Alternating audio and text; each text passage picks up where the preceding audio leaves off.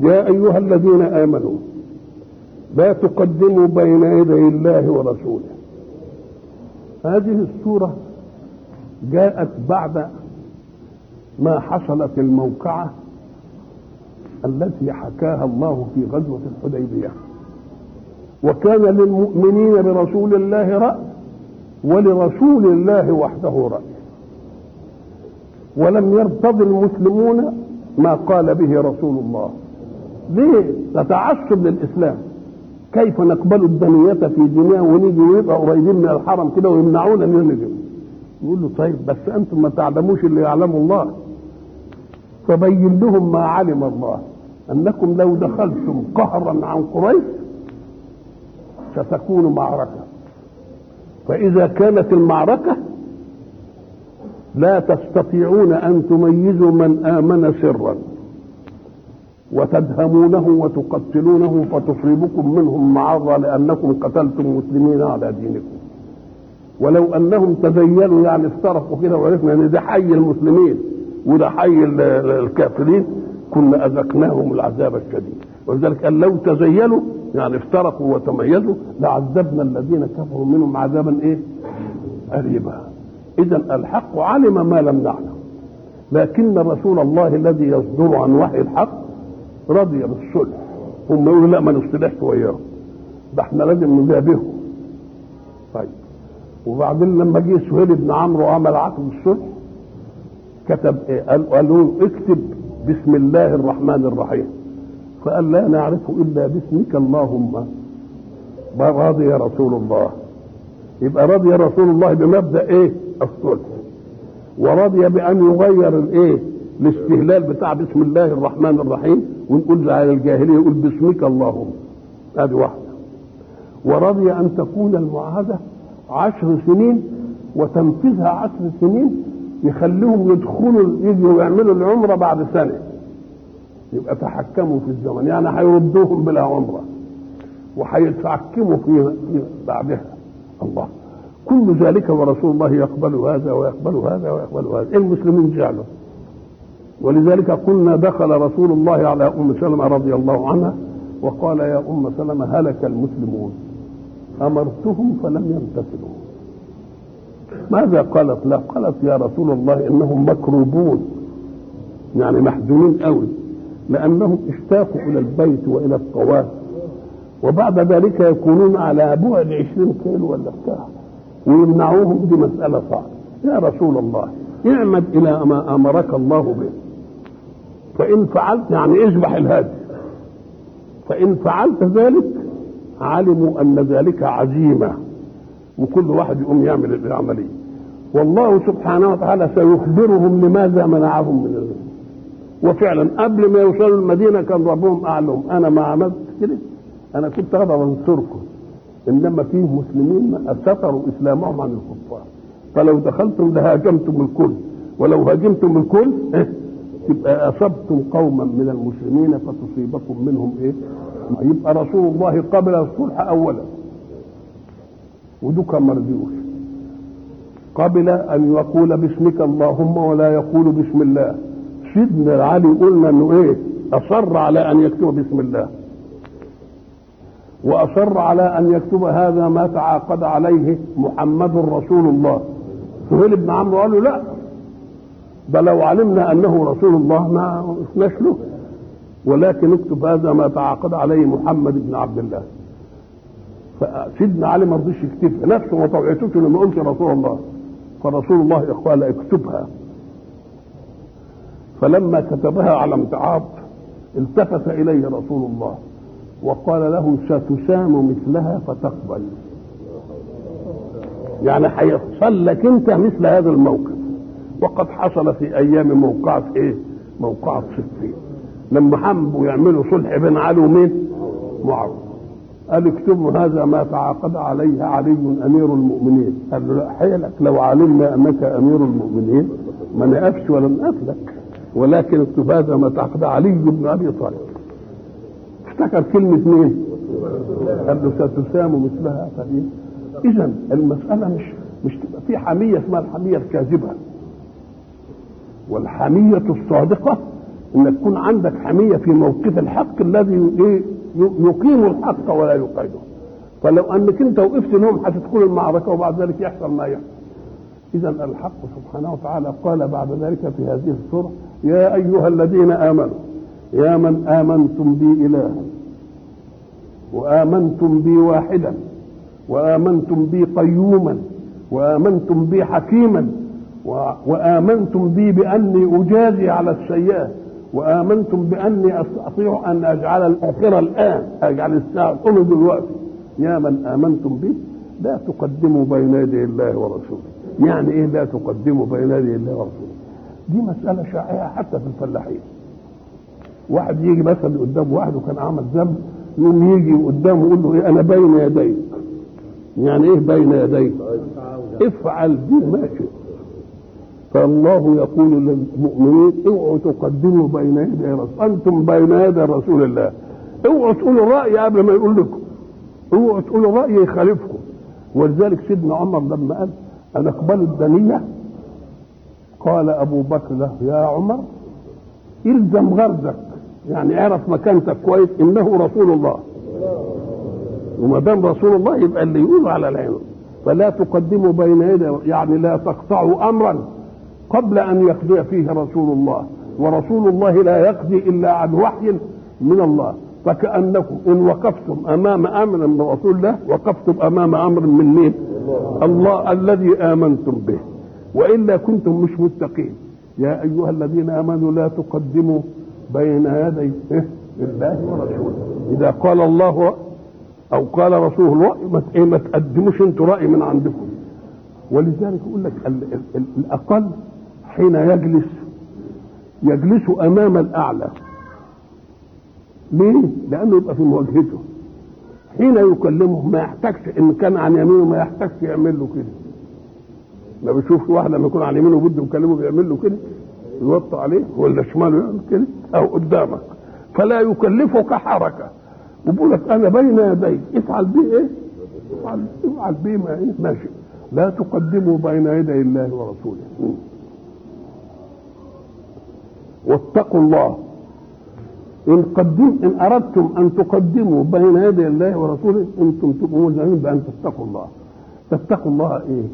ما تبقوش كذابين في الايمان، لانكم ما دام امنتم بالله وامنتم بالرسول ما يصحش انك انتوا ترجعوا تاني ايه وتخالفوا.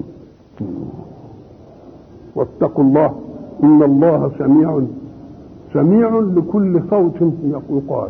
ما هم قاعدوا يقولوا ولا نقبل الدنية في امورنا، لا كذا، وعليم بما في نفوسكم.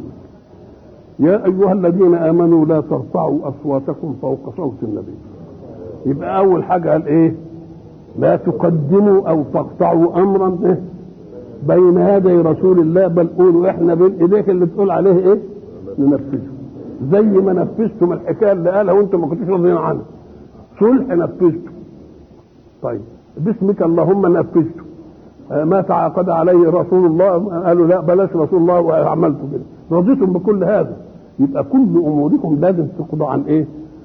بين يدي الله. ما تقدموش لكم راي ابدا ما دام لله فيها راي وما دام لرسوله فيها راي. لان الطاعه قسمين، فيه يقول الحق اطيعوا الله واطيعوا الرسول، ادي واحده. ومره يقول اطيعوا الله والرسول، يعني ما يجيبش امر، ما يكررش امر الطاعه. في الاولى قال اطيعوا الله وايه؟ واطيعوا الرسول، فجاب لله طاعه وللرسول طاعه. ومره يقول اطيعوا الله والرسول، ما بيكررش امر الطاعه. ومره يقول ايه؟ اطيعوا الله واطيعوا الرسول واولي الامر منكم. ما كررش كلمه الطاعه. ليه؟ لان ولي الامر لا طاعه له في معصيه الله. يبقى طاعه ولي الامر من باطن مين؟ من باطن طاعه الله وايه؟ طاعه الله ورسوله. يا ايها الذين امنوا لا ترفعوا اصواتكم فوق صوت النبي. لان رفع الصوت امام من تحدثه يدي صوتك على عينه. واحنا حتى بنقول لك ده ما يصحش يعلو صوت على صوت المعركه. مش بنقول كده في تعبيراتنا؟ يعني ما دام فيه صوت للنبي ما يصحش ان الصوت يعلى على صوته، ولازم يكون اقل من الصوت، يكلمه بادب، يكلمه بخشوع. ليه؟ لان التوقير يجب ان يكون كما يكون بالايمان به، يكون باللسان امامه، ويكون بانخفاض الصوت امامه، لان رفعه الصوت تدل على اما على التساوي واما على الايه؟ واما على العلو. يا ايها الذين امنوا لا ترفعوا اصواتكم فوق صوت النبي ولا تجهروا له بالقول كجهر بعضكم لبعض. ما تقولوش تعالى يا احمد وتعالى زي محمد، ولا زي ما بتقولوا لبعض. انت بتقول للضمير تعالى يا محمد نعمل كذا، تعالى يا مصطفى نعمل كذا. ما تقولش لازم تقول يا ايها الرسول، لان ربك الذي خلقك وخلقه وارسله لك رحمه لم يخاطبه بيا محمد، فكيف تخاطبه انت؟ الله خاطب كل الرسل باسمائهم كده، يا ادم، يا نوح برضه اهبط في ايه؟ بسلام، يا ابراهيم، الله، يا موسى، يا عيسى، كله باساميهم، الا محمد لم نجد في القران يا محمد ابدا. فاذا كان خالقه لم يدعوه باسمه، انت تدعيه باسمه، لازم تدعيه بالوصف اللي هو ايه؟ يا ايها الرسول، يا ايها النبي، زي ما ربنا ايه خاطبه. والا كنت انت اعلى مقام من اللي خلقك بقى. اذا كان اللي خلقه بيقول له يا، ما بيقولوش يا محمد، وانت تقول له يا محمد. ولا تجهروا له بالقول كجهر بعضكم لبعض، ما هم زيكم، ان تحبط اعمالكم، خشيه ان اعمالكم تبقى حابطه. لان اللي هيعامل رسول الله برفع الصوت عنده ادي واحده، او ان تجهر له بالقول كجهر بعضكم لبعض، او تدعوه كما تدعون انفسكم، يبقى ده يحبط ايه؟ ليه؟ لان عملك الذي تعمله على انه نية طاعة صادر من الذي كلفك به؟ انه محمد صلى الله عليه وسلم. كلفك به من عند نفسه ام من عند الله؟ ده من عند الله. تبقى انت لما ما توقرش دي تبقى ما وقرش. لما يجي رسوله اي واحد وبعدين تهينه، المرسل له يزعل ولا ما يزعلش؟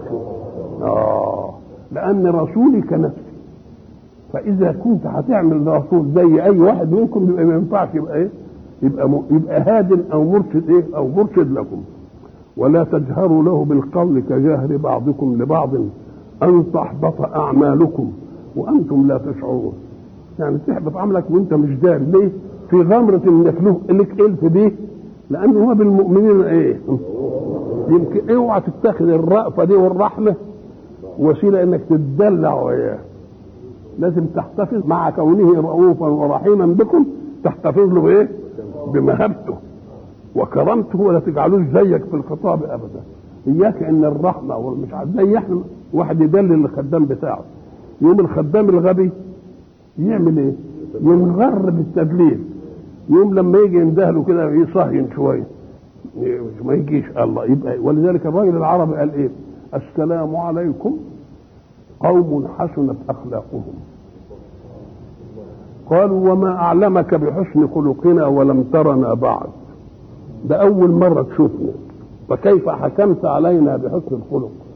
قال والله لقد عرفت حسن اخلاقكم من سوء اخلاق عبيدكم. قال من سوء ليه؟ لانهم ما بيعاقبوش على الزله، لانهم ناس طيبين. يقوم دي يغري مين؟ قال فاياكم ان تغتروا بانه بالمؤمنين رؤوف رحيم، بل كما فعل معكم كذا. ادوا له برضه المهابه اكبر من ايه؟ من هذا. ان الذين يغضون اصواتهم عند رسول الله، ده المقابل بقى. ان الذين يغضون اصواتهم عند رسول الله اولئك الذين امتحن الله قلوبهم بالتقوى. عرف مكانته دائما وان كان بهم رؤوف ورحيم. يجي مثلا خادم رسول الله يقول ايه؟ انا خدمت رسول الله فوالله ما قال لي في شيء فعلته لما فعلته، ولا في شيء لم افعله لما لم تفعله. شوف ازاي، شوف الرحمه، شوف الرأفه. ولكن هذا يجب ان لا يغريكم عن منزلتكم منه، بل ادوا التوقير اللازم له، ولا تسقطوش الرأفه بكم، ما تسقطش المهابه عنده. إن الذين يغضون أصواتهم يعني يخفضونها، يكلموه كده بإيه؟ برقة مش بعلو صوت. إن الذين يغضون أصواتهم عند رسول الله أولئك الذين امتحن الله قلوبهم. امتحانها يعني إيه؟ قال لك صحابة رسول الله وأتباع دينه وهو الإسلام مكلفون بمهمة هي مهمة الأنبياء الذين سبقوا رسول الله،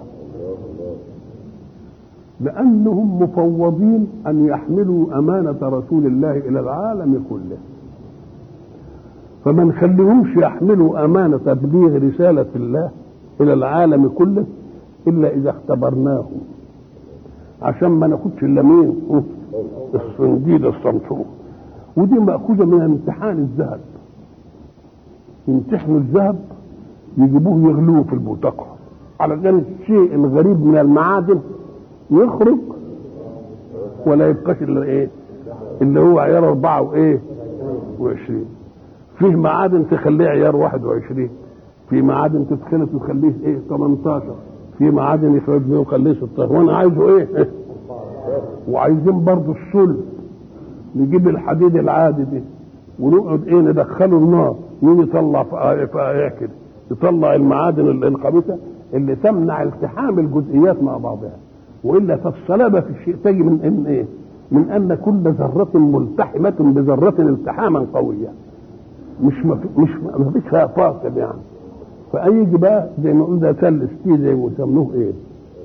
يعني حاجه ده صلب يعني ايه؟ يعني ما فيش معادن غريبه. المعادن الغريبه دي تدخل بين ذرات الحديد وتعمل فجوه تقوم تخليه زي ما يقولوا خرع كالضربه نقطه، وهو عايز يخليه ايه؟ صلب. اهو الامتحانات معناها ايه؟ اختبار ينفي الخبث في الانسان. الامتحانات اللي بيعملوها في المدارس مثلا ما هي اختبار لايه؟ يشوفوا العلوم اللي قعدنا ندرسها لهم طول السنه ثابته عندهم ولا مش ثابته، وان كانت ثابته والله ياخد ممتاز، وده ياخد جيد جدا، وده ياخد جيد. بس ليه؟ علشان نكون عايزين مناصب عليا هناخد من الممتازين الاولين دول. يبقى امتحان الله لخلقه من المؤمنين عشان سيحملون مهمة جسيمة ليبلغوا رسالة الله إلى العالم كله. ولذلك تجد وكذلك جعلناكم أمة وسطا لتكونوا شهداء على الناس ويكون الرسول عليكم شهيدا.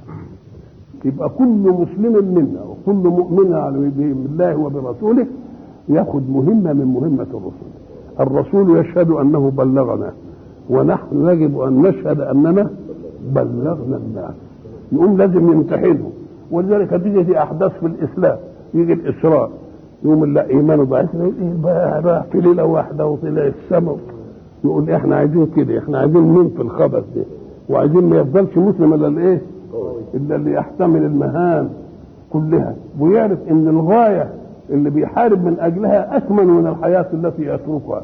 ولذلك الحق سبحانه وتعالى يقول إيه؟ الذين يقدمون أنفسهم في معارك الإسلام ويستشهدون يموتوا، نعمل لهم إيه؟ نكافئهم بحاجة ما حصلتش. ده بيقول كل نفس ذائقة الموت، ده ذائقة الموت في نظركم، لكن الشهيد ما يموتش عند ربهم ايه؟ احياء ويرزقون. يبقى الذي قدم نفسه فقتل وهب حياته، يقول له انت وهبتني حياتك، انا اهبك الحياة فلا تموت ابدا، هتموت عند الناس، انما عندي احياء عند ربهم ايه؟ عند ربهم ايه؟ يرزقون. اذا الفتنة والاختبارات والاشياء بتأتي عشان ايه؟ عشان تصفي النفوس المسلمة من الخور الذي تقع فيه نتيجة لوسوسة الشيطان. إن الذين يغضون أصواتهم عند رسول الله أولئك الذين امتحن الله قلوبهم للتقوى لهم مغفرة وأجر عظيم. هي اللي قال وعد الله الذين آمنوا وعملوا الصالحات منهم مغفرة وأجرا عظيما. إن الذين ينادونك من وراء الحجرات، جماعة كانت أخذت ذراريهم أسرى فجم عشان يراجعوا النبي عليه الصلاه والسلام انه يعني ايه يطلق ويدي حريه للاسرى بتوعهم. فراحوا بقى عند بيت النبي والغرف وما جوش لا من الابواب ولا لهم من ورا. يا محمد جعلوا نداء الرسول اول غلطه انهم جعلوا دعاء الرسول بينهم كدعاء بعضهم لبعض. ثانيا انهم ما جوش من على الابواب، راحوا من بره لانهم ما يعرفوش رسول الله في حجره مين؟ حجره عائشه، حجره حفصه، حجره ام سلمه، فراحوا من ورا. طيب انتم تعلموا ان رسول الله له مهمات مع الناس ومهمات مع اهله ومهمات مع ربه. فاذا كان رسول الله ما هو الزاهد لا في المسجد ولا هو زاهد لكم، يبقى اما ان يكون في مهمته مع الله مش خلوا، واما ان يكون في مهمته ايه؟ فما دام انتم ما شفتوش ما كان يصح انك ايه؟ تنادوه وتسيبوه لحد ما يخرج على ايه؟ على راحته. ان الذين ينادونك من وراء الحجرات اكثرهم لا ايه؟ لا يعقلون. ولو انهم صبروا حتى تخرج اليهم، انت بطبيعتك كده بعد ما تخرج من واجبك نحو اهلك ومن واجبك نحو ربك ومن راحتك اللي انت بتدخل تقيل فيها شويه، لو انهم صبروا حتى تخرج اليهم لكان خيرا لهم. لانه لما خرج بعد ما ندوله اطلق نصف الاسرى، قال والله لو صبروا وانا اخرج عليهم لكنت اطلقت الاسرى كلهم، انما جعل ذلك ادبا لمن خرج على اللياقه والادب مع مين؟ مع رسول الله صلى الله عليه وسلم. ان الذين ينادونك من وراء الحجرات اكثرهم لا يعقلون. اكثرهم ام قال لك من الاكثر ده والباقي يعقل، انما ده قليل ما سمعش كلامه، الاكثر ما سمعش الكلام، والاكثر تغلبوا يا محمد. فنقول يا شيخ ما يسمعش كلامه. ولو انهم صبروا اي حتى تخرج اليهم بعد قضاء اوقاتك مع اهلك او خلوك مع ربك او راحه نفسك لكان خيرا لهم، والله غفور رحيم. يعني ما اخذناهمش برضه بالايه؟ بالعذاب، ورسول الله جازاهم على قدر ايه؟ على قدر يعملهم حتى لا يكون غضبه كله لنفسه. نعم. يا ايها الذين امنوا ان جاءكم فاسق بنبأ فتبينوا. نلاقي الذين امنوا كانت اولا يا ايها الذين امنوا لا تقدموا بين يدي الله ورسوله، ادي اول حاجه. وبعدين يا ايها الذين امنوا لا ترفعوا اصواتكم فوق صوت النبي. وبعدين قال يا ايها الذين امنوا ان جاءكم فاسق بنبأ فتبينوا. الله ايها وايها المؤمنون كل حاجه يجيب ايها الايه؟ قال لك لما يجيب ايها المؤمنون فايه ده يبقى دليل على ان شيء ما بيجيبش عطف على بعض كده، عطف على بعض، بدليل ان سيدنا لقمان لما جه يا بني لا تشرك بالله ان الشرك طبعا الخطيب منه خلاص لا تشرك بالله ان الشرك لظلم عظيم. يا ما كانش يقول واقم الصلاه، قال يا بني ايه؟ اقم الصلاه. طيب وبعدين وامر بالمعروف، ما قالش يا بني امر بالمعروف وانهى عن، قال لك لا، لان لا تشرك بالله واخده العقيده والباقي واخده عمل الجوارح، فخلاها في نداء ايه؟ في نداء واحد. نلاحظ بقى ان كل يا ايها الذين امنوا جاري اشياء هنا. التقديم بين الله ورسوله، رفع الصوت عند رسول الله عشان نخفض الايه؟ الاصوات. وبعدين قال ان جاءكم فاسق بنبأ فتبينوا. ما هو الفاسق؟ الفاسق مأخوذ من فسقة الرطبة. الرطبة مرحلة من مراحل التمر، لأن مرة يبقى إيه؟ قلع وهو صغير، وبعدين يبقى إيه؟ بصر يبتدي يلون أصفر ولا أحمر، وبعدين يبقى يرطب. لما يرطب معناها إنه داخله كشف والقشرة أبت، مش اللي بنشوفها كده لذلك بنملطها كده.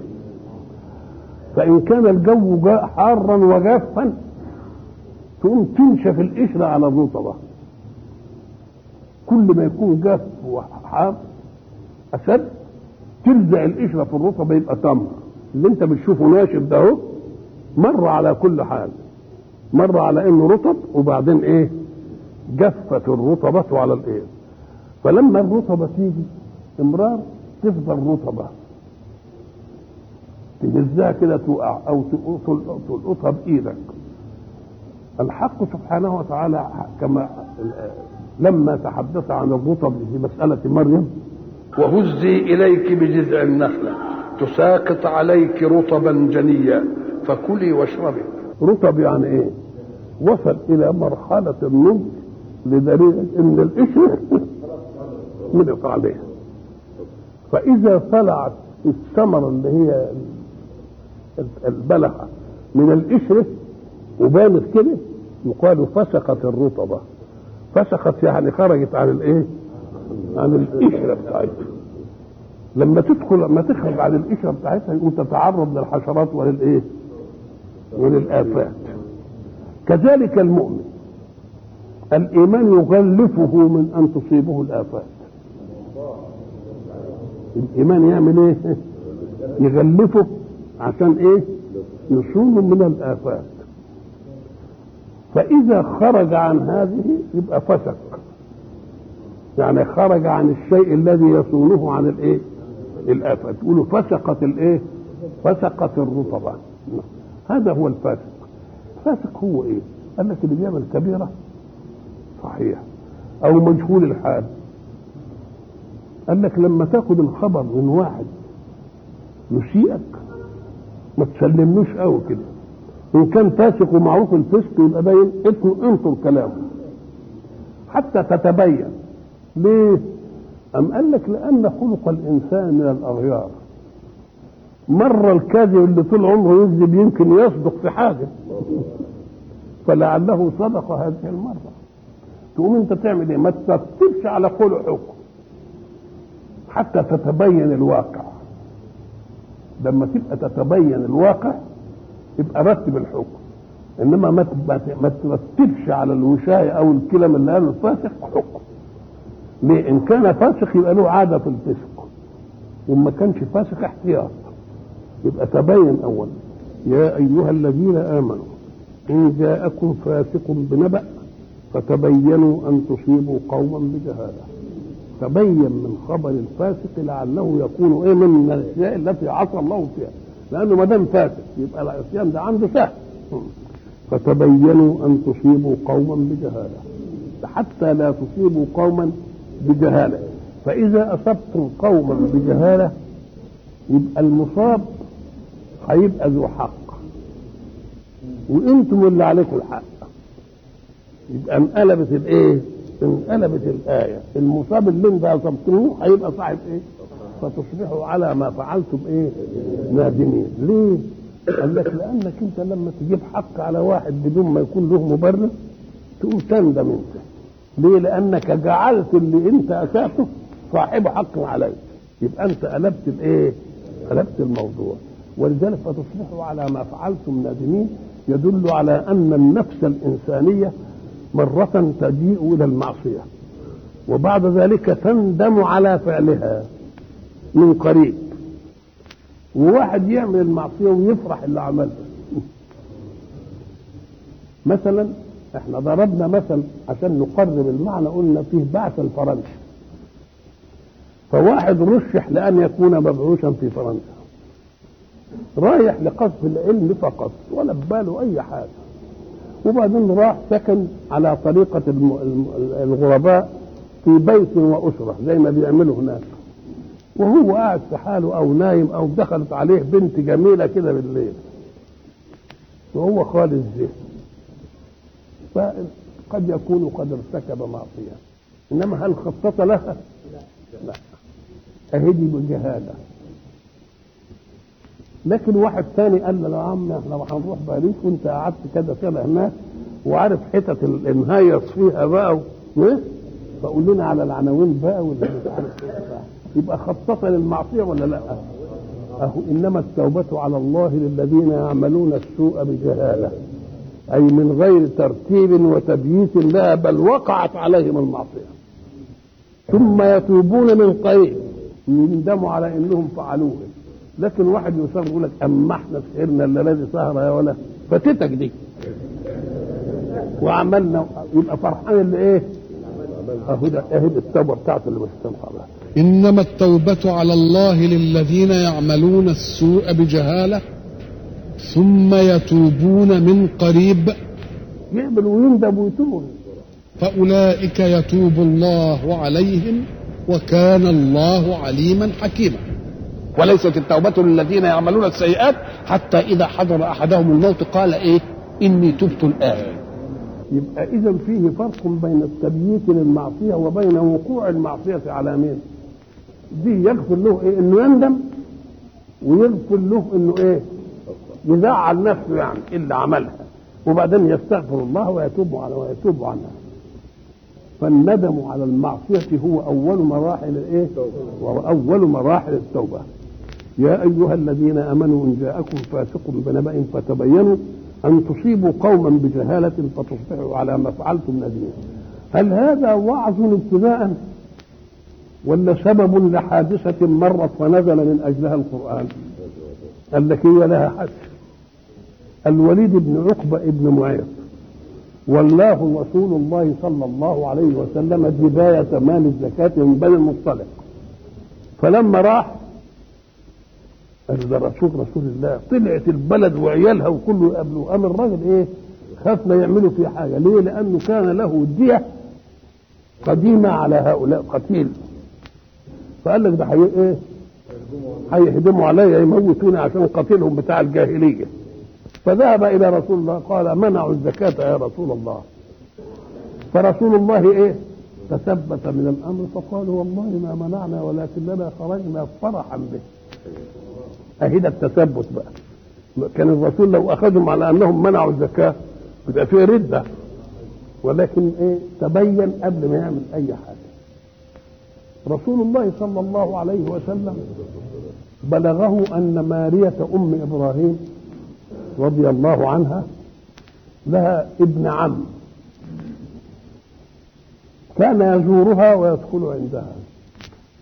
فلما بلغ ذلك رسول الله صلى الله عليه وسلم قال يا علي خذ هذا السيف واذهب فإن رأيته فاقتله. قال يا رسول الله أمره أنا في أمرك، يعني بتقول عليه أقتله أم يرى الشاهد ما لا يرى الغائب؟ شوف احتياط علي، يرى الشاهد. فلما ذهب وجده عند ماريا، فلما رأوه مخترطا سيفه ويهم بقتله فيه نخلة قدامه، فصعد على النخلة، ولما صعد بحيث لا يتناوله السيف ألقى بنفسه على الأرض. فلما ألقى بنفسه على الأرض فتح ساقيه هكذا فبانت أماكن عورته. فعلي رآه إيه؟ رآه أمسح، يعني ممسوح ملوش مال الرجال، فكف عنه وذهب إلى رسول الله فقال له صدقت يا علي، يرى الشاهد ما لا يراه إيه؟ يرى ما لا يراه الغير. اللي قال للرسول الله الحكايه دي بالله يكون يجابه رسول الله بالموضوع ده يبقى فاسق ولا مش فاسق؟ طب انت كنت تعمل العمليه دي بعيد عن رسول الله، انما انت رحت قلت لرسول الله. يبقى قصده ايه؟ قصده التشكيك في ام ابراهيم. نعم. يا ايها الذين امنوا ان جاءكم فاسق بنبأ فتبينوا اي فتثبتوا ان خشيه ان تصيبوا قوما بجهاله فتصبحوا على ما فعلتم نادمين. واعلموا أن فيكم رسول الله، ورسول الله مش هتدرى عليه حاجة لأن ربنا هيخبره بالإيه؟ بالواقع.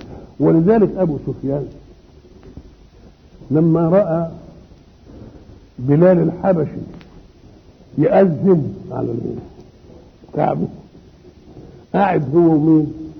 قاعد هو والحرث بن هشام وثابت بن قيس.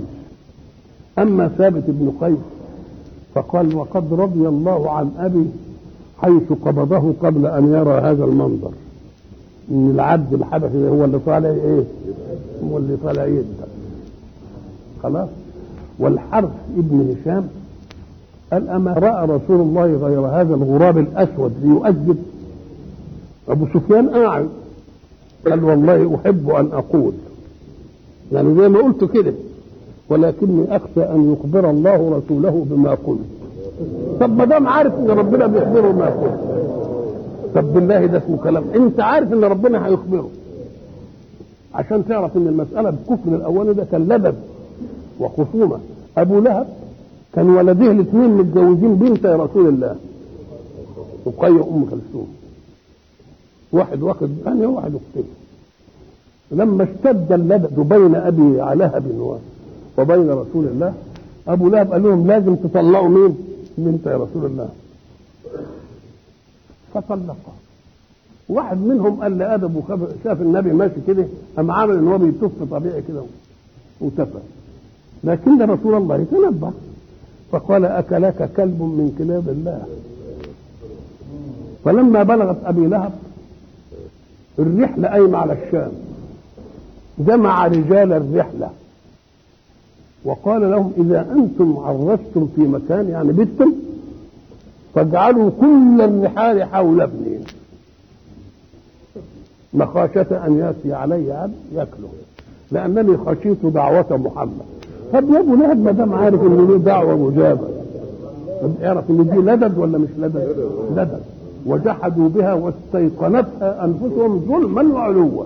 اهو ابو سفيان عمل كده، قال والله انا عايز اقول زيكم كده، بس انا خايف لرب محمد ايه. ولذلك الكفار كانت تكونهم العبارات، ولذلك يقولوا ايه؟ لا تنفقوا على من عند رسول الله. طب يا ولادي ما دام عارفين ان رسول الله، مين اللي خلفك يا نعم. واعلموا ان فيكم رسول الله لو يطيعكم في كثير من الامر لعنتم. لو كان اطاع الفاسق اللي جه قال كذا وكذا لكان جلبهم مشقه. عنتم يعني اصابتكم مشقه. واعلموا ان فيكم رسول الله لو يطيعكم في كثير من الامر لعنتم. ولذلك هناك ايه؟ لقد جاءكم رسول من انفسكم عزيز عليه ايه؟ ما عنتم. عزيز عليه يعني شاق عليه ان يراكم في مشقه. شوف الرحمه والرأفه، شاق على رسول الله ان يراكم في مشقه، ولذلك سيكون بكم رؤوف وايه؟ ويستغفر الله ايه لكم حتى بعد ان يموت. ان راى خيرا حمد الله وان راى شرا استغفر لايه؟ لاهل الذنوب. واعلموا ان فيكم رسول الله لو يطيعكم. فيكم رسول الله يعني ايه؟ طب الظرفيه دي ايه؟ طب نقول كذا في كذا يبقى مظروف ولا لا؟ زي ما نقول الماء في الكوز او الماء في الكوب، يبقى ايه الظرف؟ الكوبايه. وايه المظروف؟ ايه الظرف والمظروف؟ مال في خزانه، عقد حلو ذهب كده على لؤلؤ وحاطينه في خزانه، يبقى العقد انفس ولا الخزانه؟ يبقى العقد انفس. العقد ان فيكم رسول الله، فيكم رسول، انتم ظرف لمنهج رسول الله، يبقى فيكم رسول الله يا انفسكم رسول الله. ولذلك دي اللي خلى واحد لما يجي يرى لقد جاءكم رسول من انفسكم، قال لا هي من انفسكم. نعم. واعلموا ان فيكم رسول الله لو يطيعكم في كثير من الامر ويسمع كلامكم لجاءت لكم المشقه والمتاعب. ولكن الله حبب اليكم الايمان بوجوده فيكم، ولذلك يقول تركت فيكم ما ان تمسكتم به لن تضلوا بعد كتاب الله وسنته. نعم. واعلموا ان فيكم رسول الله، اذا فهو مظروف في الظرف. اذا انفس شيء يحتويه قلب المؤمن ايه؟ الله ورسوله. نعم. لو يطيعكم في كثير من الامر لعنتم اي اصابتكم مشقه، ولكن الله حبب اليكم الايمان وزينه في قلوبكم وكره اليكم الكفر والفسوق والعصيان اولئك هم الراشدون. ولذلك في الايه بتاعت فاسق بنبأ فتبينوا الى اخره وان فيكم رسول الله، الايه دي استوعبها زياد بن ابي، فجاء واحد الى اذنه وقال ان همام بن عبد الله السلوسي هجاك بالامس. هجاك يعني عمل فيها ذمك. فقال له ادي التبين الاسلامي، أأجمع بينك وبينه؟ ما قدرش يقول له لا، لأنه لو قال لا تبقى ثبت عليه إنه كذاب. سكت ولا قال له لا ولا قال، فلما سكت قال لك هو بقى ايه كذاب. فأدخله بيتا يعني ورا برطان كده، وأرسل زياد إلى ابن همام فأتي به. قال يا ابن همام بلغني أنك هجوتني. قال كلا أصلحك الله، ما فعلت ولا أنت لذلك بأهل، أنا ما عملتش وأنت ما أنتش أهل لأمين ذنب، وهديت لي إزاي الكلام ده؟ نعمل اعتذار. قال عمل البرفان كده أن هذا الرجل أخبرني. وخرج الرجل كده فأطرق ابن همام هنيها، ثم أقبل على الرجل فوجدوا صديق من اللي بيقعدوا وياه، فقال له إيه؟ أبيات مشهورة في هذه المسألة في سطح الذين ينقلون السوء، فاسق بنبأ. قال له أنت امرؤ إما ائتمنتك خاليا، صحيح أنا هزت للراجل وبيني وبينك كده وبعدين جيت وشيت بيه، وإما قلت قولا بلا علم، حاجة من اثنين، يا أنا قلت الكلام اللي أنت بتقوله ده يا أنت قلت من غير ما أقول، فأبت من الأمر الذي كان بيننا بمنزلة بين الخيانة والإثم.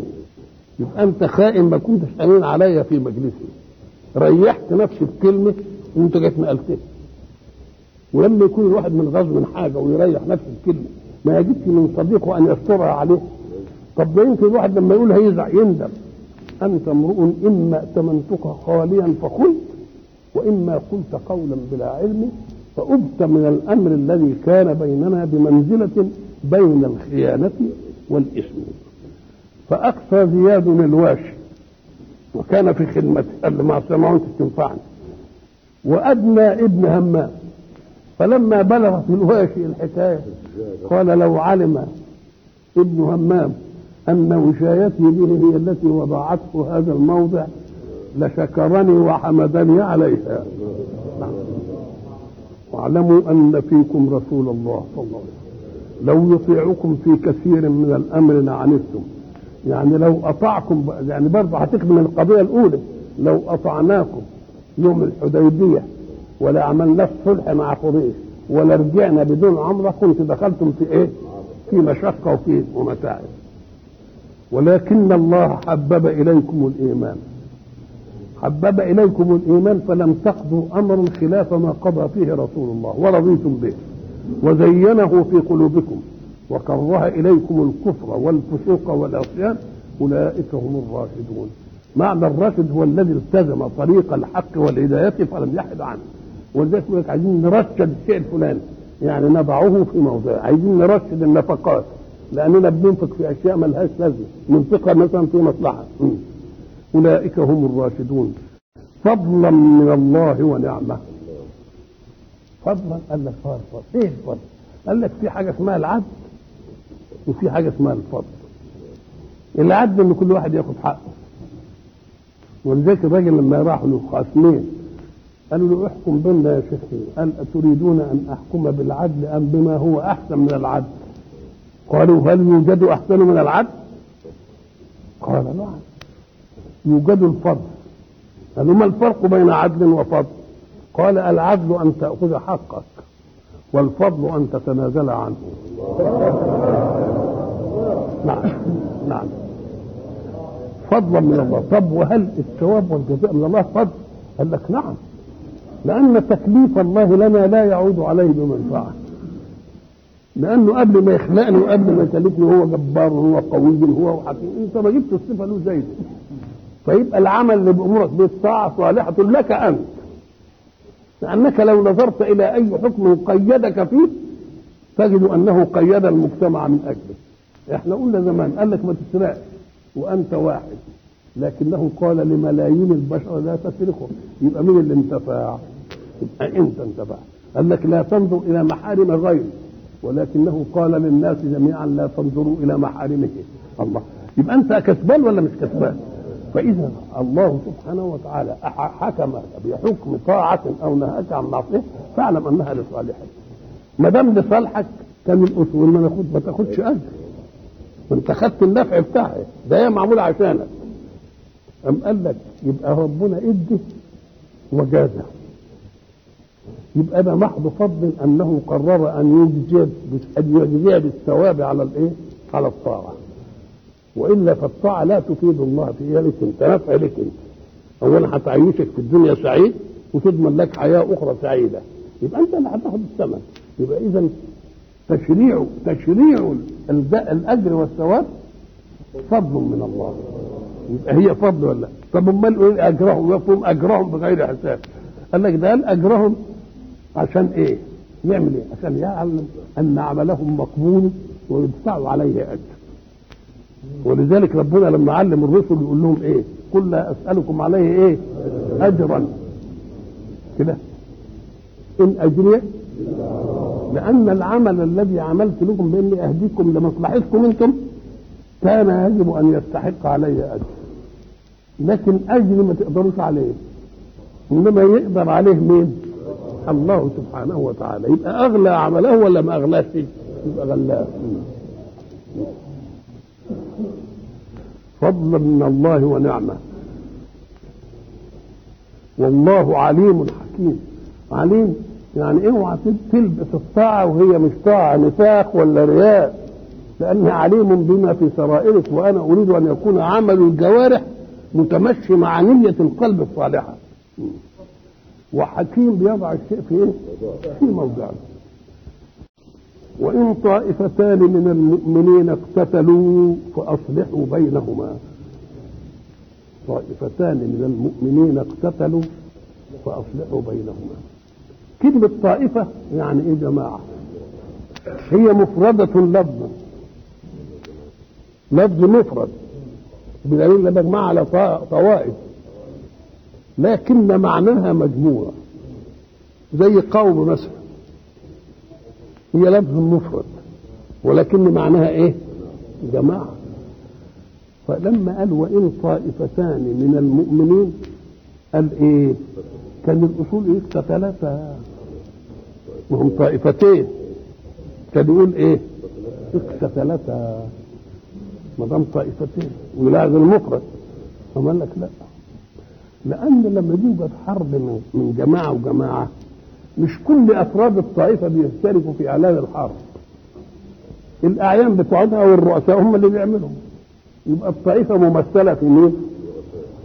في أعيانها واللي بيحكمها.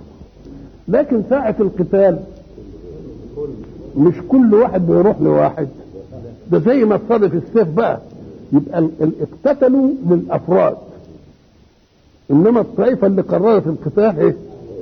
جماعة إيمان. وإن طائفتان من المؤمنين ايه؟ اقتتلوا قال فأصلحوا، الله رجع تاني للتسليم، فأصلحوا بينهم. ليه؟ أم قال لك لأن لما بيجي الصلح ما بنجيبش كل فرد اشترك مع القتال ونصلحه مع واحد من التانيين، ده احنا بنصلح الطائفتين، عيون الطائفتان، بنشوف مين اللي له رأي في الحرب نيجي نصلحه. يبقى إذا في القتال الأفراد هي اللي ظاهرة، لكن في ايه؟ في الصلح الأفراد من ظاهرين، ما بجيبش كل واحد من هنا ويصلحوا على الثاني، بجيب الطائفتين بس اللي هم بيمثلوا الايه؟ كل طائفة. وإن طائفتان من المؤمنين اقتتلوا فأصلحوا بينهما، فإن بغت بعد ما نصلح إن تجاوزت واحد منهما حقها فقاتلوا التي تبغي. يبقى بقوا ثلاثة، بقى في طائفتين واقتتلوا. الإسلام يفرض إن فيه يكون ناس محايدين دايما، عشان لما يدخلوا يصلحهم يبقى لهم منضمين لا ده ولا ده. ولذلك لما يجوا اثنين مثلا يكونوا مقتتلين يقول لك عايزين نحكم واحد، يقوموا بيتفقوا على من يحكم. ليه؟ بيتفقوا على واحد منحاز لواحد منهم، معروف انه ايه؟ انه جد ودغري. يبقى الجد والدغري بيطلب امتى؟ عند معرفة الحق. والمضل بيعرف عند معرفة كبت الحق. يعني اللي دغري اللي عايز الحق بيجيبه، واللي مش دغري عايز مين؟ اللي يمشي على هواه. زي مثلا واحد اتخانق مع واحد، وواحد منهم قال لأدبه على الثاني وقال كلام جارح يعاقب عليه القانون، فاللي أهين رفع قضيته. فلما رفع القضية أمام الحاكم جه اللي هينزنق في الحكاية دي اللي ظلم، يقول له بقى يخلصك ان انا اقف كده قدام يحكموا عليا ومش عارف ايه وبتاع وحاجات دي، عايز مني ايه؟ قال يعني شهاده كده يعني. قام قال له علشان خاطرك حشر، انا عشان خاطرك هزور. وراح قال لا ما حصلش. قالوا مش انا، وقال له قال ما حصلش. يبقى شيء الذل لصالح مين؟ لصالح الظالم. فبرأه الحاكم. فلما برأه الحاكم برأه عشان خاطر الشهاده بتاعت صاحبه.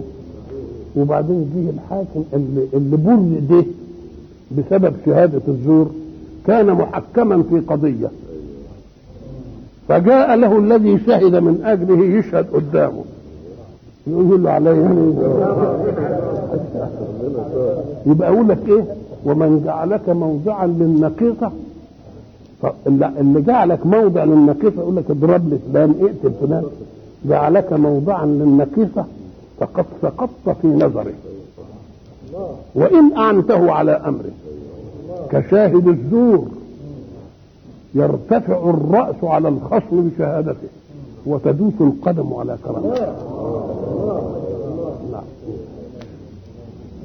وان طائفتان من المؤمنين اقتتلوا فاصلحوا بينهما فان بغت احداهما على الاخرى فقاتلوا التي تبغي حتى تفيء اي ترجع الى امر الله، فان فاءت اوعوا تنهوها بانها فاءت ورجعت على الباغي، لازم تصلحوا بينهم. تشوفوا سبب الخلاف ايه عشان ما نبقاش هنا المعركه الان وتفضل في ايه، وتفضل بذورها في الصدور، لانها هتؤجج معركه ثانيه. تعالوا بقى ايه الخلاف كان على ايه؟ والله على كذا وعلى كذا وعلى كذا، هم ضد الحقوق ده ليه؟ يبقى منعنا المعركه اولا، وبعدين ردنا المظالم لايه؟ لاهلها، فمنعنا ايه؟ ان تفرخ الجريمه في صدور الذين ايه؟ الذين ظلموا.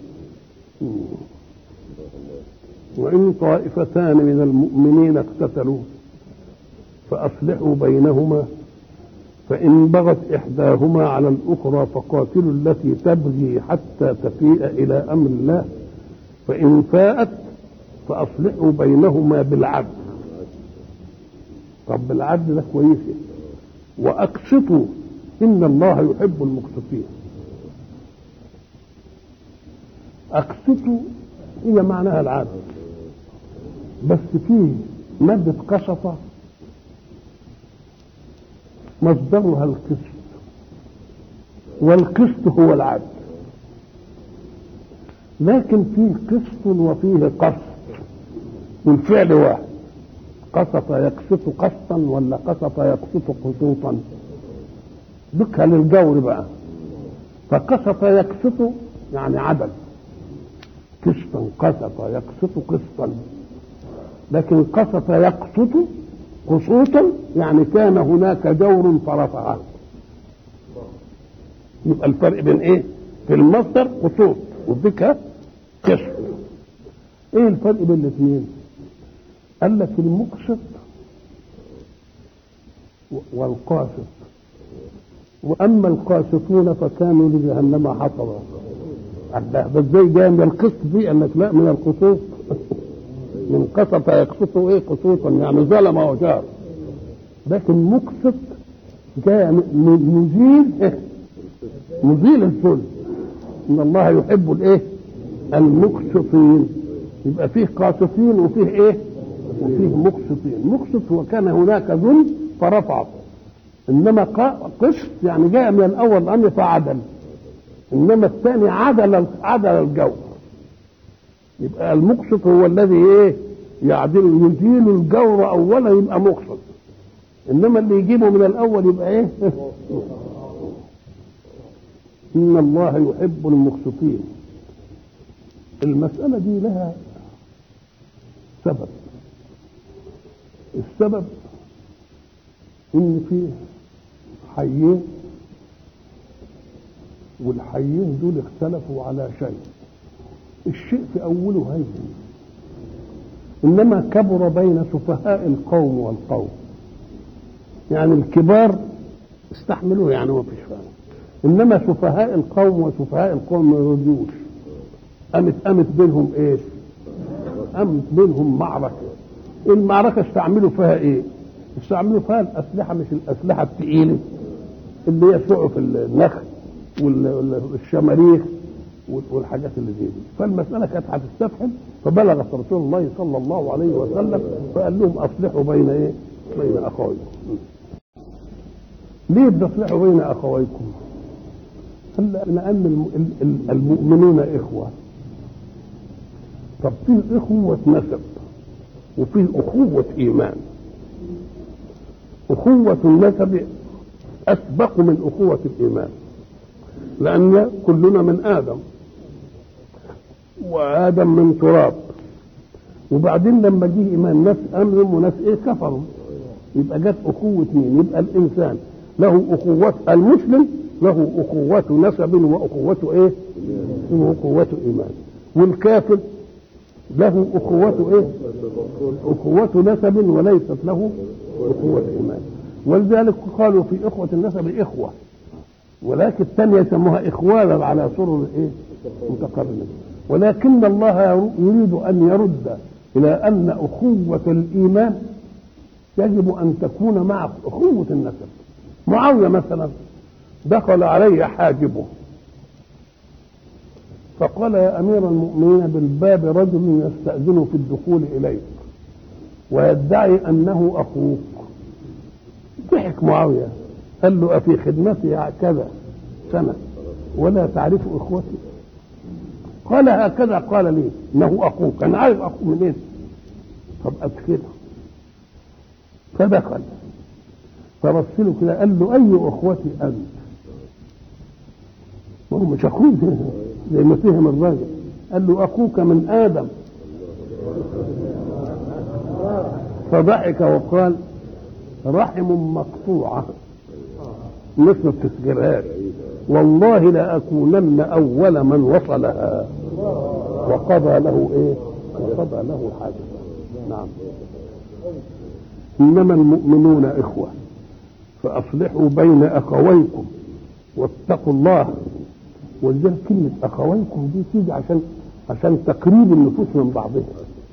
ما دام أخ وأخ يبقى لازم يقربوا. ولذلك هناك حتى في القتل لما يقول: كتب عليكم كذا كذا، فمن عفي له من أخيه شيء. شفت اللطف، بده يفكروا إن أخوه، فمن عفي له من أخيه شيء. الله، يبقى إذا بده يقرب بكلمة أخ دي إيه؟ ولذلك حتى الفلاحين يقول لك الأخ ده عشان قد رب أخ لك لم تلده أمك، رب أخ لك لم تلده إيه أمك. ولذلك يعني يجيبوا لها تحلية كده، يقول لك ده الإنسان بقى لما يحصل له حاجة يقول أخ، يعني إيه؟ كأنه بيستنجد بمين؟ يستنجد بأخوه. ولذلك يقولون في الاستنجاد ان الناس ما تنطنش الى الطبع الذي يستنكد. الطبع الذي يستنكد بيستنكد بمن هو اولى بان يعينك. وذلك واحد مثلا في عماره وحصلت له حاجه يقوم ينادي، ان كان اولاده ينادي، ما وياش اولاده ينادوا جاره، ما وياش جاره ونادي اللي في الدور الثاني، يقف في الشارع يقول: يا هو. الناس فاهمين يا هو يعني ناس فعلوا لي، يا هو يعني يا هو، ما فيش الا انت. نعم، ما فيش الا انت. نعم. انما المؤمنون اخوة فاصلحوا بين اخويكم واتقوا الله لعلكم ترحمون. ليه ترحموا من ايه؟ قال لك لان ما دام في طائفتين وبينهم عداوه تلقفوا العداوه في اولها عشان ما يبقاش فيها تيرات ودماء وتفرق في الاسره، لان ده هيبقى رحمه لكم انتم. ليه؟ قال لك لان الطائفتين لما يفضلوا قتله الطائفه دي هتكره اللي يوالي الثانيه، وانت ما حدش عمل فيك حاجه، فهم الاثنين هيبقوا بالنسبه لك واحد، ولو وديت دول الجنوا هيزعلوك، ولو تبقى مخيول. يبقى ارحم نفسك بان الناس كلها تبقى كويسه. لما الناس كلها تبقى كويسه تبقى عملت ايه؟ ما حد يقول لك ده انا شفت بيتكلم فلان، ده انا شفت قاعد ويا فلان، ما هم كلهم ايه؟ كلهم اخوه، فيبقى بترحم نفسك ولا لا؟ نعم. يبقى رحمه بالطائفتين لانه مش هتفرق العداوه، مش هتكبر، ورحمه له لانه سيحسب وده لواحده منهما على الايه؟ على الاخرى. نعم. واتقوا الله لعلكم ترحمون. يا ايها الذين امنوا لا يسخر قوم من قوم عسى ان يكونوا خيرا منهم ولا نساء من نساء. الايه دي ادتنا ان في فرق بين قوم ولا تقال الا للرجال، لان قوم هم الذي يقومون للمسائل. المرأة ملهاش قيام على مسائل الا في بيتها، يبقى اللي بيقوم بالامور مين؟ ولذلك يقول لك الرجال الناس فاهمين قوامون على النساء، يعني يضربوهم وايه؟ يقومون، هم الذين يقومون لهم بامرهم ويخلوهم ايه؟ ست بيت. قوامون يعني الرجال قوامون على امر النساء. لما يقول ولذلك يقول لك فلان من قائم بهذا الامر؟ يقول لك فلان قائم بهذا الامر، يعني اللي متولي الايه؟ العمل الشق فيه. فكلمه قوم انهم يقومون للاحداث، انما المراه ما لهاش علاقه بالبتاع. ولذلك احنا قلنا لكم زمان ان الحق سبحانه وتعالى لما عمل الجنه اللي هي بستان وفيه مسائل العيش كلها والحياه والترف عشان يقعد فيها ادم للتجربه، عايز يجرب المنهج، افعل كذا ولا تفعل كذا، كل من كل الثمر ده ولا تقربش هذه، يبقى اذا افعل ولا تفعل، كل تكليف من الرسل كي افعل كذا ولا تفعل كذا. بس يوعى الشيطان، احسن الشيطان كان عدو لك من يما ابى ان ايه؟ ابى ان يسجد وقال لاغوينهم اجمعين وانا حزين اوعى منه لانه هيغريكم وبتاع. جعل له الحته اللي يعيش فيها دي فيها كل، زي ما تحب تدرب واحد على فريق كوره، انت بتاخده كده من البيت ومن الشارع وتقول له روح اعمل فريق، ده انت بتاخده وتقعده في حته اكل وشرب ونوم ومش عارف ايه وتعلمه فاذا بقى كويس عندك يبقى تعمل له فريق. فهو ربنا ما خدش ادم عشان يعمله بكلام نظري، قال له خذ العمل اهو، ادي بستان اهو فيه كل مطالبك، كل منه رغب ولا تقرب هذه الشجره. فلما مشى على هذا كان حالته كويسه قوي. لما خالفوا الشيطان وسوس له واتى من الشجره بدت له سوءته، يعني عورته بانت. طب عورته بانت ليه؟ قام قال لك ما كانش ليه؟ لانه ياكل بطهي الله، وما دام بياكل بطهي الله يبقى يديله الغذاء ولا فيش فضلات، لا بطنه كركبت ولا حب يروح دورة الميه ولا عمل اي حاجه. لما اكل على هواه وهوى الشيطان بطنه بقت نفخت والريح طلع وبقت قد. اذا فكل مخالفه لامر الله هي التي تظهر العورات في المجتمع. لو مشينا على اوامر الله ما تظهرش الايه. فقال له ربنا نصح ادم فقلنا يا ادم ان هذا عدو لك ولزوجك فلا يخرجنكما من الجنه. اوعوا يطلعكم بقى من الجنه اللي فيها كل الخير ده فتشقى. طب الخطاب للاثنين،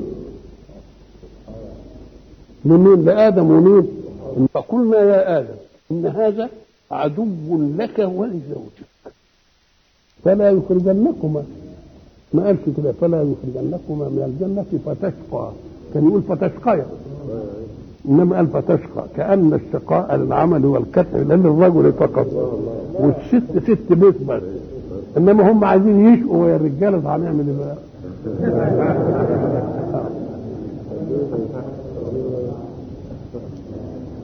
يا ايها الذين امنوا لا يسخر قوم من قوم عسى ان يكونوا خيرا منهم. وقال ولا نساء، يبقى القوم تطلق على من بقى؟ ولا الرجال، وهم يقومون بامر المصالح. ولا نساء من نساء، قال لك دي لها سبب. ايه هو السبب؟ اما في النساء فستنا ام سلمة كانت قصيرة ورجلها حصل فيها وجع كده، قامت جابت قماش ولفته على ايه؟ على رجليه، وفضلت حته كده اتدلدلت، قامت ماشيه كده، قامت الحته بانت قامت عائشه وحفصه قاعدين شافوها ماشيه، قاموا قالوا شوفوا البتاع اللي مجرجرها دي الحته زي لسان الكلب وسط القماش اللي طلع منه. هنعمل ايه؟ ما واشاروا انها يعني ايه؟ فبلغ ذلك رسول الله فنزلت الآية لا يسخر قوم من قوم عسى أن يكونوا خيرا منهم ولا نساء من نساء. واحد اسمه ثابت ابن قيس دخل على مجلس رسول الله فوجد المجلس كله زي ما يبقوا قاعدين كده في الصف الاول وهو عايز يقعد في الصف الاول، فجاء على واحد كده ضعيف كده وقال له اتزحزح شويه ونطر كده، اما اتزحزحش قال له من انت؟ قال فلان. قال ابن فلانه اياها، يعني اللي كان لها سيره وحشه. فرسول الله لما قال من قال ابن فلانه؟ قال انا يا رسول الله اللي قلته. قال له انظر في مجلسنا ماذا رايت؟ قال رايت الاسود والابيض والاحمر. قال افضلكم عند الله التقي. ولذلك يقول الحق في يوم القيامه جعلت لكم نسبا وجعلتم لانفسكم نسبا فجعلت أكرمكم عند الله أتقاكم فأبيتم وقلتم أكرمنا فلان ابن فلان، واليوم يعني يوم القيامة أرفع نسبي وأضع أنسابكم. يا أيها الذين آمنوا. الرجل اللي شاف واحد أعرج داخل عليه ولا عجبوش يعني شكله، قال له عايز إيه يا أخويا؟ وعمل بقى زي كأنه سخر من إيه؟ من عرج. فنظر إليه وأطال النظر فقال ماذا تريد يا أعرج؟ عايز تقول إيه؟ يقول فيك وقد رأسوك أتعيب الصنعة أم تعيب الصانع؟ هو اللي خلقته روحي، يبقى أنت ما بتعيبش الصنعة بقى، أنت بتعيب الذي صنع الصنعة. فألزمه قال فوالله لوددت أن أكون هو وهو إياي. نعم، لأن الرد يا أيها الذين آمنوا لا يسخر قوم من قوم عسى أن يكونوا خيرا منهم، لأن ما فيش حد من ربنا، فإياك أن تسخر من أي شيء في عيب، إن كان العيب في خلقه وفي دينه فقومه، وإن كان العيب فيما لا دخل للمخلوق فيه فتأدب مع من خلقه. والله لو علمتم ما جعله الله للمؤوف اللي فيه آفة يعني لتمنيتم جميعا أن تكونوا مؤافين، فإن الله ليس له ولد ولكنه وزع في الناس أسباب الفضل، فإن أخذ من واحد شيئا فقد عوضه خير منه. يا أيها الذين آمنوا لا يسخر قوم من قوم عسى أن يكونوا خيرا منهم ولا نساء من نساء عسى أن يكون خيرا منهن. وقلنا إن الحق سبحانه وتعالى في هذه السورة تكلم عن أن يقدم الإنسان بين يدي الله ورسوله ما يتعلق بالتقديم بحكم قبل أن يعرف حكم الله وحكم رسوله، وبعد ذلك تكلم عن الأدب مع رسول الله لا ترفعوا أصواتكم فوق صوت النبي إلى آخر ما قال، ثم بعد ذلك تكلم عن مثير الفتنة بين الناس وهم الفساق الذين يشيعون الإثم بين الناس ليتقاتلوا، ولذلك قال إن جاءكم فاسق بنبأ. قبل أن يتكلم عن أحوال المؤمنين الآخرين تكلم عن الفاسق بدليل أنه قال بعده وإن طائفتان من المؤمنين اقتتلوا. يبقى القتال بين الطائفتين نشأ عن إيه؟ عن إفساد من قوم نقلوا كلاما إلى قوم فشاءت بينهم الإيه؟ القتال. وبعد ذلك تكلم عن المؤمنين. المؤمنين دول قسمين، قسم حاضر وقسم غائب.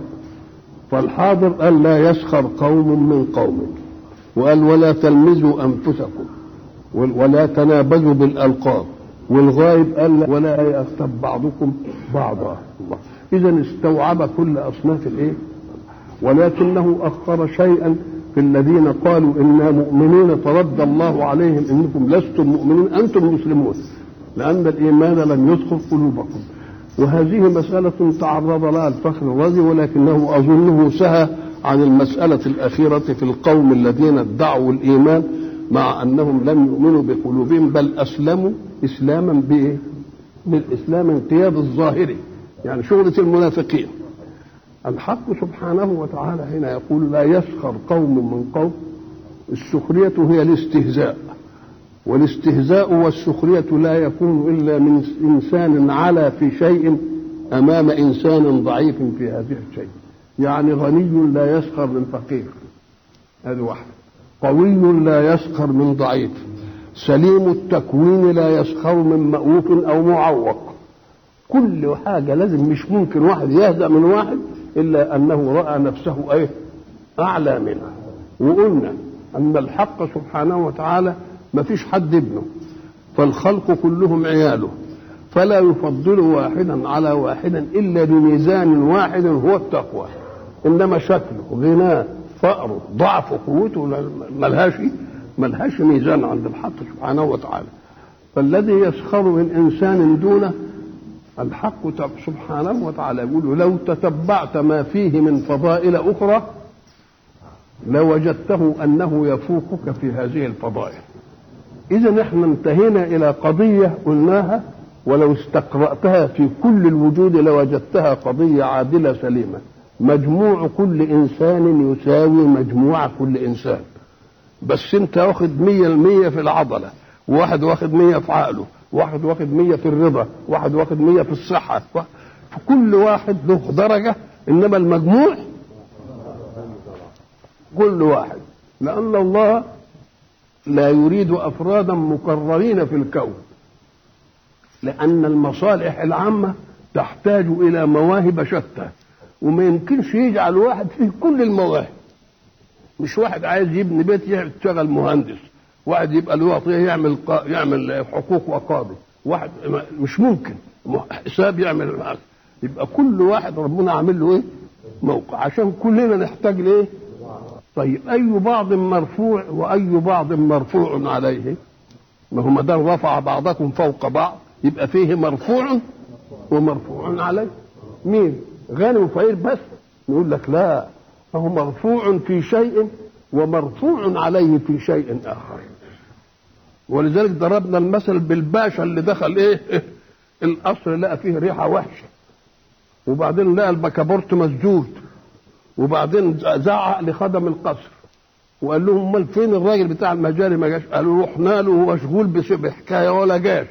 الباشا بجلاله قدره وروحوا للحد يلاقيه برضه بيعمل العمليه في مجاري اخرى، يترجاه على انه يجي عشان يعمل له. انا ما اقدرش اجيب اللي في ايدي، يقوم يترجاه ويغري. الباشا دلوقتي مرفوع عليه من الراجل بتاع المجاري. فيبقى كل واحد مرفوع في ايه؟ واحد عايز يبني عماره وغني وعنده فلوس وكل حاجه، وبعدين عايز إيه؟ المهندس جه قاعد يرسم، يقوموا عايزين نسفوا عليها يقعدوا يفحتوا. هل المهندس بقى والتاني هيقعدوا يفحتوا؟ يبقى لازم له ناس متخصصين، المهنه بتاعتهم عضليه، يبقى لازم يروح له.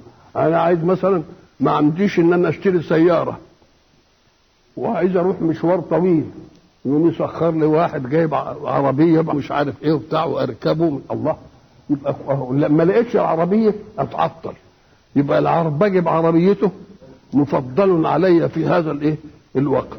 الراجل اللي يجي مثلا للعالم اللي يقعد 20-30 سنه يدرس العلم، وبعدين يجي اي واحد يمسح له الجزمه ولا حاجه يقول له اساله سؤال، سأله سؤال فأجابه. قال لما سأله السؤال وأجابه اداله فلوس؟ ما ادالوش.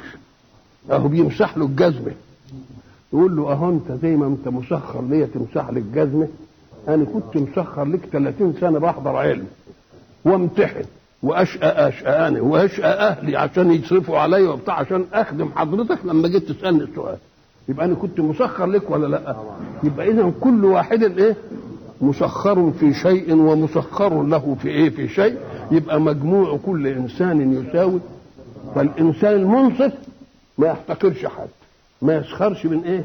ما يسخرش من حد. مثلا لما جه الراجل بيتهوفن اللي عمل الموسيقى اللي الناس كلها الى الان بتسمعها قال وتطرب منها، اهو كان اصم، يعني آلة الاستماع فيه معطلة. تيمور لانك اللي دوخ الدنيا بالفتوحات كان اعرج مش قادر يمشي. اذا فكل واحد فيه ايه؟ فيه شيء فضله على غيره، وفيه شيء هو مفضل وشيء مفضل ايه؟ مفضل عليه. فايها المفضل في شيء اياك ان تسخر من الذي دونك، لانه هيجي يوم تحتاج له وبرضه هو يتأمر عليك ويقول لك لا مش فاضي، لا انا مش عارف ايه. الله، يبقى انت يا باشا مسخر لك الاول وايه وهو وانت مسخر له الايه؟ الان.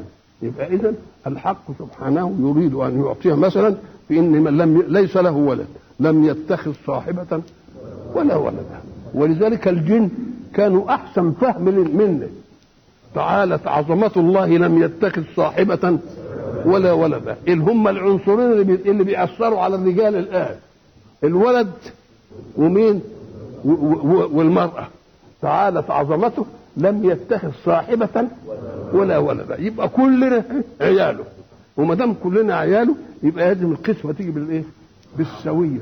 إذا كان الله يطلب منا أن نسوي بين أولادنا في القبل، لما تقبل ده لازم تقبل الثاني.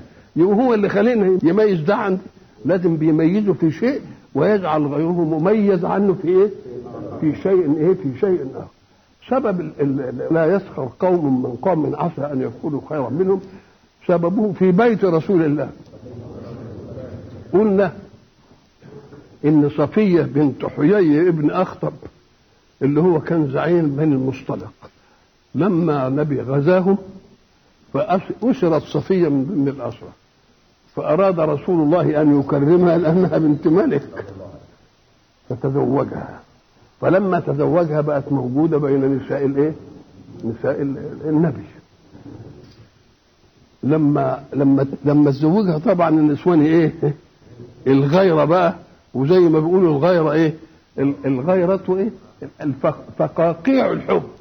ما يغيرش، ما حد يغير على حد لما يبقى ايه؟ بيكون بيحبه. ولذلك لما بقت عائشة تغير، تغارت من صفية انها بنت ملك بقى وبتاع وحاجات زي دي. فمرة قالت لها في النقاش يا يهودية يا بنت يهوديين. فلما قالت يا يهودية يا بنت يهوديين ذهبت باكية إلى رسول الله. ما يبكيك يا صفية؟ قالت إن عائشة قالت لي كذا وقالت لي كذا. فضحك رسول الله لأنه عالم إن غيرة النساء دي يعني حاجة طبيعية يعني. ما أدبش عائشة بس راضى مين؟ قال لها لما تقول لك كده قول لها ولكن أبي هارون وعمي موسى وزوجي محمد. إيه العظمة دي؟ بالله حق الرد ده هيجي على بال حد؟ ما يجيش على حد. تقول لا إن قالت لي كده قول لها لا، ده أبوي هارون وعمي موسى الاثنين رسل وزوجي محمد درس اكرم الرسل. يبقى على ايه؟ ما خلاص. ولذلك رسول الله كان اسمه اوتيت جوامع الكلم. اولا دي رد لا يطرأ على بال احد ولا على ابلغ احد، ما يمكنش. انما هو جاء وقال لها كده. لم تعد عائشه تقول لها ذلك لان ابوها رسول وعمها رسول وزوجها رسول. ايه اللي هتقول بقى فيه؟ مثل هذه المسألة مع فاطمة برضا وعائشة. ما هي فاطمة بنت خديجة، وخديجة كانت ذكراها على لسان رسول الله ذكرى طيبة، فكانوا النساء يغاروا من سيرتها اللي النبي بيقول عليه. فستنا عائشة يوم غضبت كده وقالت له ايه اللي بيعجبك في عجوز شمطاء حمراء الشدقين؟ قال ولكنها آمنت بي قبل أن يؤمن الناس ووستني بمالها ووستني بنفسها وجعل الله لي منها الولد. الله. وبعد ذلك فاطمة لما جت عند عائشة قالت لا اسمعي لا يغرنك ثناء رسول الله أبيك على أمك، فإن أمك أخذها رسول الله سيبا، كانت متجوزة قبله، ولكن رسول الله أخذني بكرا، فدي يعني منزلة لها يعني.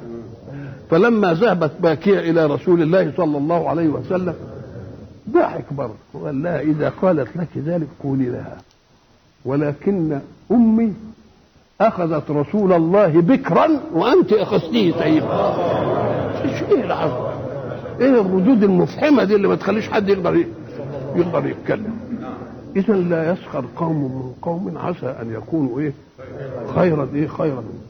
ثابت ابن قيس ابن شماس كان أصم يعني السمع بتاعه تقيل، فكان يحرص دائما أن يكون في مقدمة الجالسين عند رسول الله عشان يسمع، حرصا منه على أن يسمع. فلما جاء يوم وجد المسألة المجلس تامم، يلاقي حتة ما يلاقيش بقى يتخطى الرقاب، وجي عند واحد قال له تفسح، قام قال له اجلس حيث انتهى بك المجلس، ما رضيش يتفسح. قال له من أنت؟ قال فلان. أنا فلان. قال له ابن فلانة أتري أنه كانت يعاير به. فلما بلغ ذلك رسول الله قال يا ثابت بن قيس قف، فوقف. قال له انظر إلى الجالسين جميعا ما ترى فيهم في ألوانهم وأشكال؟ أرى أسود وأبيض وأحمر. قال له كذلك الناس لا يتفاضلون إلا بالتقوى، ولكنه لم ينسى الرجل اللي لما قال له تفسح نفسح، وقال له في آية تانية إذا قيل لكم تفسحوا في المجالس فافسحوا ويفسح الله لكم. يعني لما يكون واحد عايز عشان يسمع برضه اديله جنب كده ويقعد مش عارف ايه. إذا فرسول الله لم يترك أمرا من الأمور إلا وعالجه بحكمة وعالجه برويه. لا يسخر قوم من قوم. سخرت أيضا عائشة وحفصة، سخرت من أم سلمة. أم سلمة كانت قامتها قصيرة شوية، فكانت سيدتنا عائشة لما تيجي تتكلم تقول لها جاية، يعني تشاور كده القصيرة جاية يعني، فده اسمه لمز بقى. ومرة رجلها وجعها فربطت رباط، فلما ربطت الرباط فضل منه حتة كده، قام الرباط بان من الثوب بقى يجرجر عند كعبها. قامت غمزت حفصة وقال فيها شوفي البتاع بيجرجر بها كأنه لسان كلب. وبرضه ده سخرية. ودول مين؟ بيت رسول الله.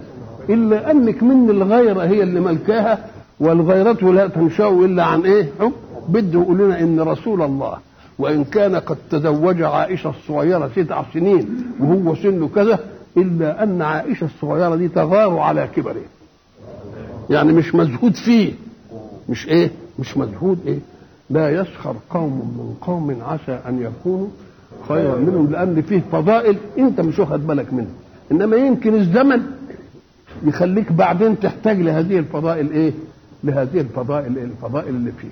لا يسخر قوم من قوم عسى أن يكونوا خيرا منهم ولا نساء. هم النساء مش من القوم؟ قال لك لا، ده القوم دي الرجال، اسمه على الرجال فقط. ليه؟ لأنهم هم القائمون بكل أمر، ولذلك يقول قوامون على على النساء، مش قوامين على النساء بيتأمروا عليهم ويجلوهم، لا، يقومون بأمرهم جميعا، والنساء ما لهمش يشتغلوا في حاجة، بس يقعدوا يدبروا البيت ومش على العيال.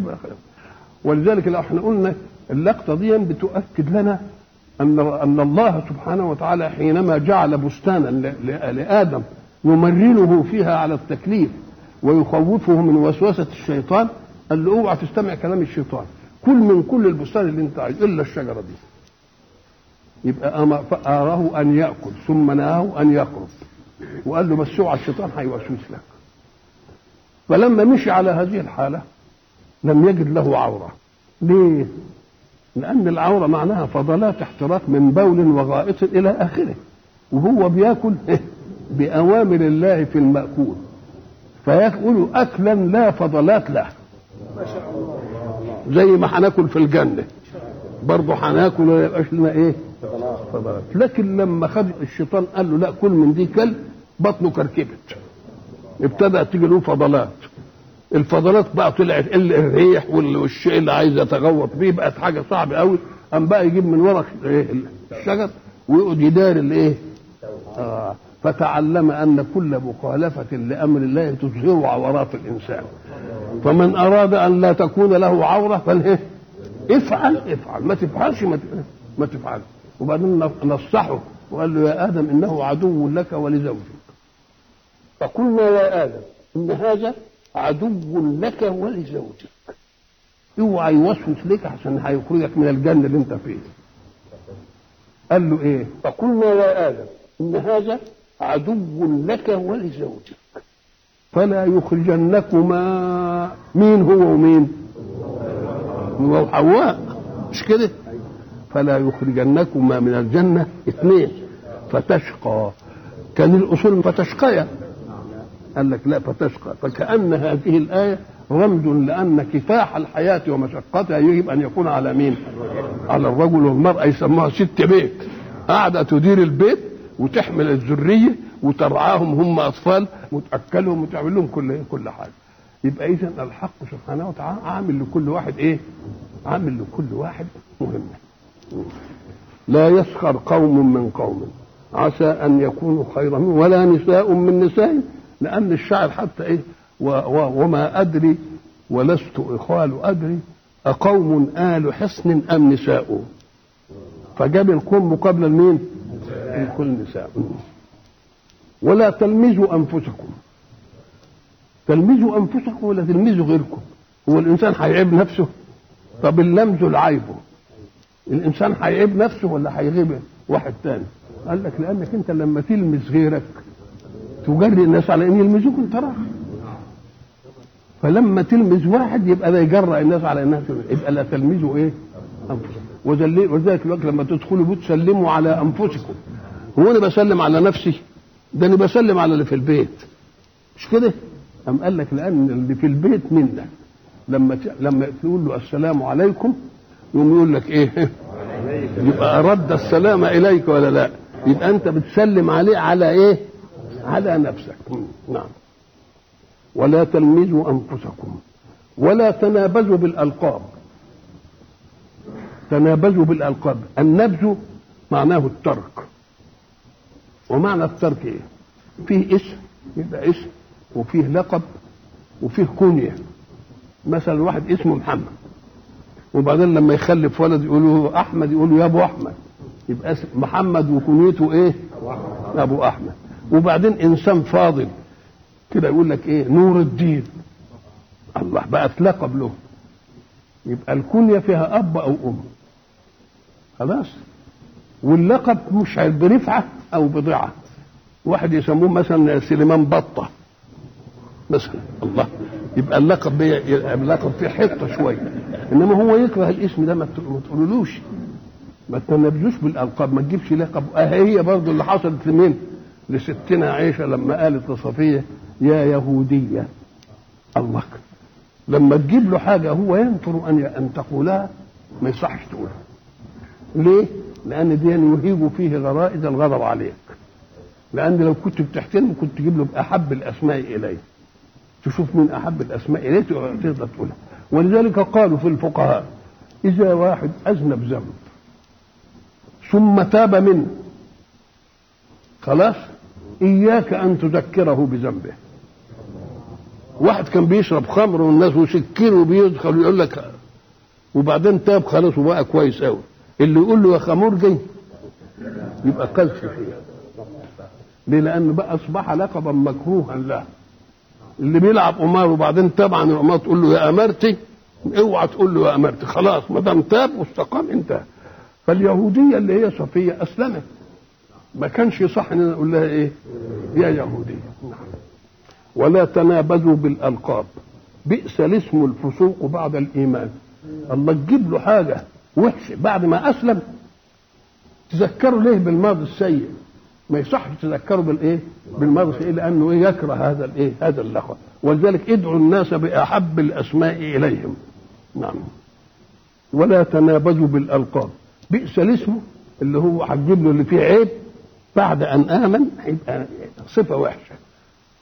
ولا تنابذوا بالالقاب بئس الاسم الفسوق بعد الايمان ومن لم يتب عن ذلك فاولئك هم الظالمون. لان من حق صاحب الذنب اذا تاب عنه ان لا يذكر به، والا يبقى تذكيره به كبت لايه لرجولته ولمشاعره ولارمانه تقولها له خلاص. نعم. يا ايها الذين امنوا اجتنبوا كثيرا من الظن. ما هو الظن؟ هو الخاطر يخطر بالبال عن اي شيء. نقوم نقول هو ظن حسن ولا ظن سيء؟ المنهي عنه الظن السيء اللي هترتب عليه عقوبه، ترتب عليه بغض، ترتب عليه كره. انما الظن الحسن ما فيش ابدا اي مانع. رسول الله صلى الله عليه وسلم كان يعامل صحابته بانه ما يجعلش فيهم حتى ظن يخطر بسوء. رسول الله كان معتكفا ثم جاء الصفيه لتطلب منه شيئا وهي طبعا محتجبه. خرج ابو بكر وعمر فراى النبي واقف ويمين وهي واحده، قاموا رجعوا قال يعني مش عايزين ايه النبي يشوفهم هم شافوه. قال على رسلكما اقف انت وهو انها صفيه. الله بيقول لهم انها صفيه ليه؟ عشان ما يجيش فيهم ظن سيء. قالوا له عليك يا رسول الله الظن؟ قال ان الشيطان لا يجري من ابن ادم مجرى الدم. فحسم المساله عشان ما يبقاش فيه ايه ما يبقاش فيه ظن خالص، عشان المساله تبقى ايه تبقى صفيه. اذا الظن نوعين، ولذلك هناك ظن السوء، انما في ظن ايه وهناك في حديث الافك لولا اذ سمعتموه ظن المؤمنون والمؤمنات بانفسهم خيرا وقالوا هذا افك مبين. لما شافوا اللي هو صفوان بن المعطل جايب عائشه بعد لانها تخلفت في الركب، كانت في قضاء حاجتها حينما هم الركب بالمسير في غزوه بني المصطلق. فلما طلعت لقت الركب يمشي وقالت علة ذلك وكان النساء خفافا لم يثقل. يعني لما شالوا الرحل بتاعها كده على الجمل ما حسوش بان ما فيش حد. ففي واحد بيبقى يدور في مكان الاستراحات ومكان المبيت عشان يشوف حد نسي حاجه، حد اخر يعني معقب، يمشي بقى في المكان كله يشوف حد نسي حاجه حد. فوجد مين؟ عائشه والركب سابها خلاص. فأدار له ظهرها، ولما أدار ظهرها همت تدخل في الهودج وبعدين شال الهودج وحطه ومشوا من العدو. لما الناس سألوا صفوان جايب عائشة قال ده كانت مختلي بيه. فلو أن فيه ظن حسن كان يقول لك ما هو ده الراوي اللي بيعقب على اللي بيشوف مين اللي اتأخر ومين اللي مش عارف ايه. إنما لازم فيه ناس أشاعوا هذه الايه يشاء هذه الفتنة. لولا إذ سمعتموه ظن المؤمنون والمؤمنات بأنفسهم خيرا وقالوا هذا إفك مبين. إذن ففيه ظن إيه؟ والظن الحسن هو أن تحتاط من الشيء وإن لم أنت ما تعملوش أثر سيء. يعني هو قال لك إيه أنا أظن أن الطريق ده فيه ناس متربصين بيك وعايزين يعملوا فيك مثلا حاجة، ده ظن بقى. يقوم يعمل ترتيبه انه يحتاط شويه، ولما عمل احتاط بعد ذن يقول اللي جه قال له كده يبقى ظنه ايه؟ بده ينجيني، ما بدوش يعتقني، ما بدوش يعمل لي انا ايه مقلب او الى اخره.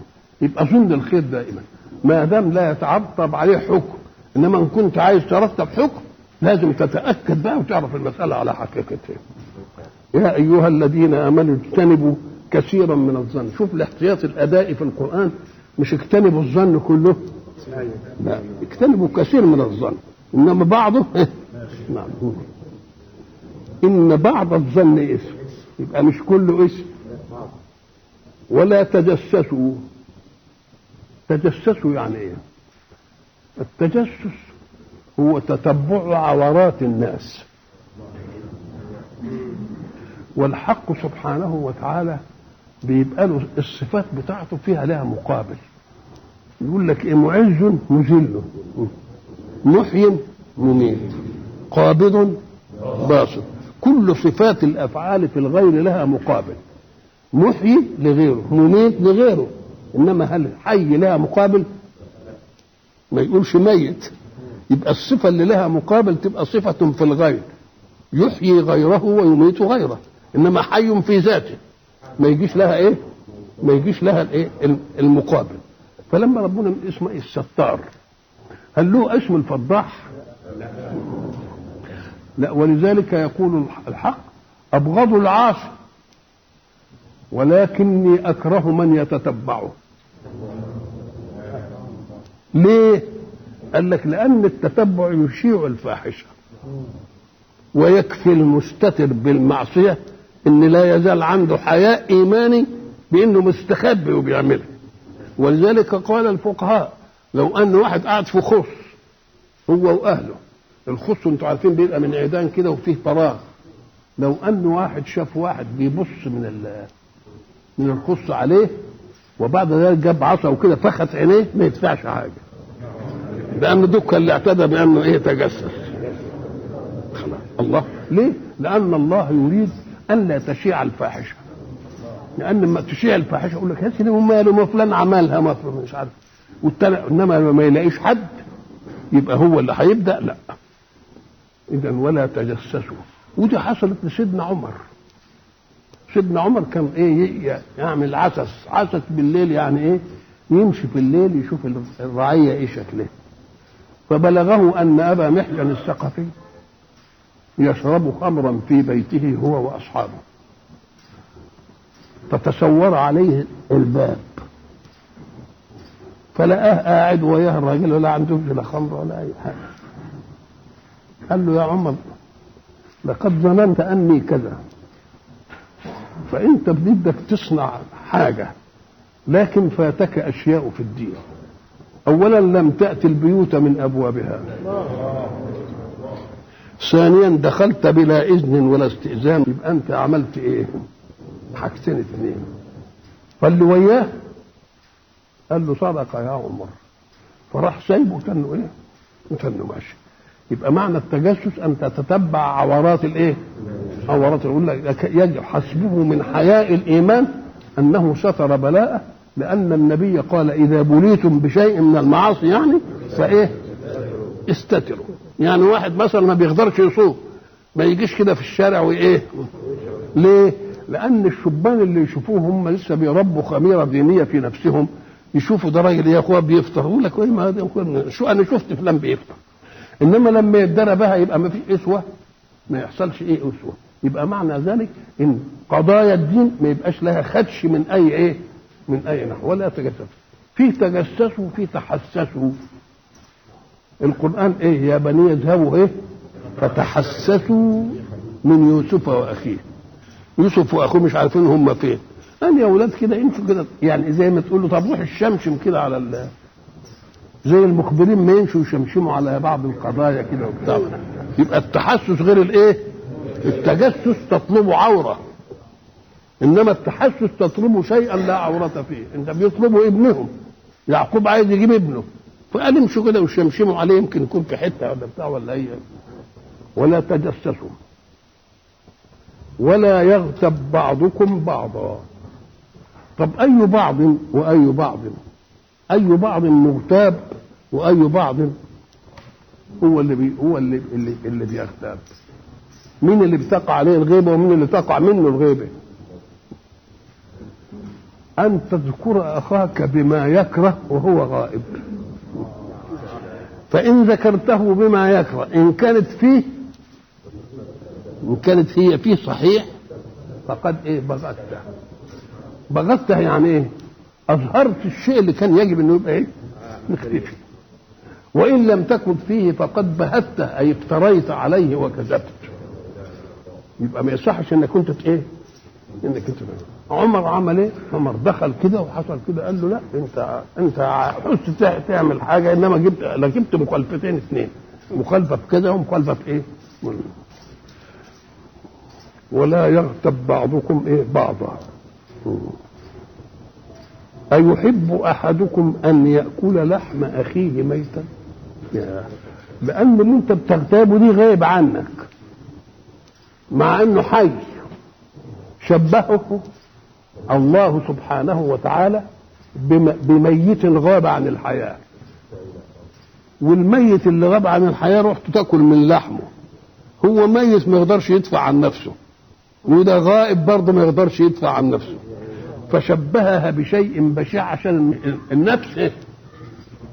ولذلك حق سبحانه وتعالى سبب الحكايه دي ان رسول الله صلى الله عليه وسلم له حادثه واقعيه. الحادثه الواقعيه دي انه بعت الوليد ابن عقبه ابن معيط عشان يجبي الزكاه من بني المصطلق. الوليد بن عتبة ابن عقبة بن معيط كانت له عليه دية في الجاهلية في بني المصطلق. فلما دخل عليهم كده لقى الرجال قاموا قال لك ده عايزين ايه؟ عايزين ياخدوا الايه الثار بتاعهم مني. فرجع قال له ما اعجل بك. قال له امتنعوا عن اداء الزكاة فرماهم بهذه فتبين رسول الله الامر فوجد ان هو عمل كده عشان خاف منهم احسن يقتلوه. أيحب احدكم ان ياكل لحم اخيه ميتا فكرهتموه؟ يبقى بشع التشبيه. قال له انت لما تغتاب واحد غائب زي ما تكون جبت لحم واحد ميت وقعدت تاكل فيه. ولذلك رسول الله صلى الله عليه وسلم وقعت ايضا له مع الصحابة حادث. كان أسامة بن زيد القيم على مؤونة الطعام في بيت رسول الله، فأراد الرجلان أن يذهبا ليطعما عند رسول الله، فبعثوا سلمان الفارسي. فلما ذهب سلمان قال أسامة ليس عندنا طعام. فرجع سلمان وقال ذهبت إلى أسامة اللي هو خازن طعام رسول الله قال ما عندناش. فقالوا بخل أسامة، هم عنده بس بخل. سلمان لما رجع إلى القوم اللي عايزين الطعام قالوا والله أنت أصلك وش شوق، والله أنت لو ذهبت إلى بئر سميح يعني فوار بالمية لغاض ماؤه. الله. يبقى اغتابوا مين؟ اغتابوا أسامة، واغتابوا مين كمان؟ واغتابوا سلمان. فلما أقبل الرجلان قالوا كذا وقالوا كذا. قال رسول الله إني أشم من أفواهكم ريح اللحم النتن. قالوا والله يا رسول الله ما أكلنا لحما هذا. قال لقد اغتبتم أسامة واغتبتم سلمان، فقلتم عن أسامة بخل وقلتم عن سلمان إنه وشه وحش، ولو ذهب إلى عين فوارة برضه هتغوض منها الماء. اذهبوا فترضوهم، لأنك إن لم تترضى المغتاب فستكون عند الله أقبح من الزاني. نعم. ولا يغتب بعضكم بعضا أيحب أحدكم أن يأكل لحم أخيه ميتا فكرهتموه. تشبيه ده يخليك تكره الحكايه دي. لما تيجي تغتاب واحد تقول اخي انا هاكل لحم ميت، تقوم تنفر منها بسبب التمثيل، تنفر منها بسبب. ولذلك الحسن البصري وابن سيرين لهم قصه في هذه المساله. اما ابن سيرين فجاله واحد قال له يا امام احل نفسي منك قال له لماذا؟ قال لي لأنني اغتبتك. فماذا قال ابن سيرين؟ أنا لا أحل ما حرم الله. أنا لا أحل ما حرم الله. والحسن البصري عمل إيه؟ واحد برضه اختاره فكان يحب الرطب، فجاء له طبق من الرطب في بواكيره، فلما دخل عليه الرطب قال خذ هذا واذهب إلى بيت فلان وقل له إن سيدي يبعث إليك هذا الرطب مع حبه له، لأنه بلغه أنك أهديت له حسناتك بالأمس. فدل على أن الذي يغتاب إنسان يديله حسناته إن كانت له حسنة، فإن لم تكن له حسنة يؤخذ من سيئات من اغتابه إلى إيه؟ يبقى ده تفظيع لمين؟ للغيبة. واتقوا الله إن الله تواب رحيم. حتى لم ييئس الذي زلت نفسه فاغتاب مرة، على الأقل ما يستمرئهاش ويقعد يغتاب الناس، يبقى بزيادة دي فلتت بقى وإيه؟ فقبل الله، يقبل الله التوبة. ليه؟ قال لك تشريع التوبة من الله رحمة بالعالمين وبصاحب الذنب. ليه؟ لأن لو كان أي واحد يعمل ذنب ما يفلوش توبة يوم يستشري بقى ويبقى فائد، يقول لك وانا مع خلاص انتهت المسألة. إنما لما يعرف إن هو لو تاب ربنا يقبل عليه يقوم يخزع على عرضه بقى وإيه؟ ويستأنف عملا صالحا، الحسنات يجيبن السيئات. يا أيها الناس إنا خلقناكم، ديك بيقول يا أيها الذين إيه؟ آمنوا، إنما ده خطاب لمين؟ للناس. حين يخاطب الله الناس جميعا يبقى يدعوهم إلى الإيمان بإله واحد، وحين يخاطب المؤمنين بيدعوهم إلى حكم من أحكام الله، لأن ربنا ما بيكلفش إلا من آمن به، ما بيكلفش الكافر، إنما يعمل يقول يا أيها الناس، يلفتهم إلى عظمة الحق عشان يؤمنوا بالحق. لما يؤمنوا بقى بالحق أنه إله واحد وأنه قادر وقيوم وحكيم وبتاع يبقى يكلفهم، إنما هم مش مؤمنين بيه يكلفهم يقول لهم افعلوا كذا، مش ممكن. يبقى علشان تفرق بين خطاب يا أيها الذين آمنوا يبقى مخالفين للأحكام، إنما يا أيها الناس مخالفين لقمة العقيدة الأصيلة وهي الإيه؟ الألوهية الموجودة والوحدانية المنشودة. يا أيها الناس إنا خلقناكم من ذكر وأنثى وجعلناكم شعوبا وقبائل لتعارفوا.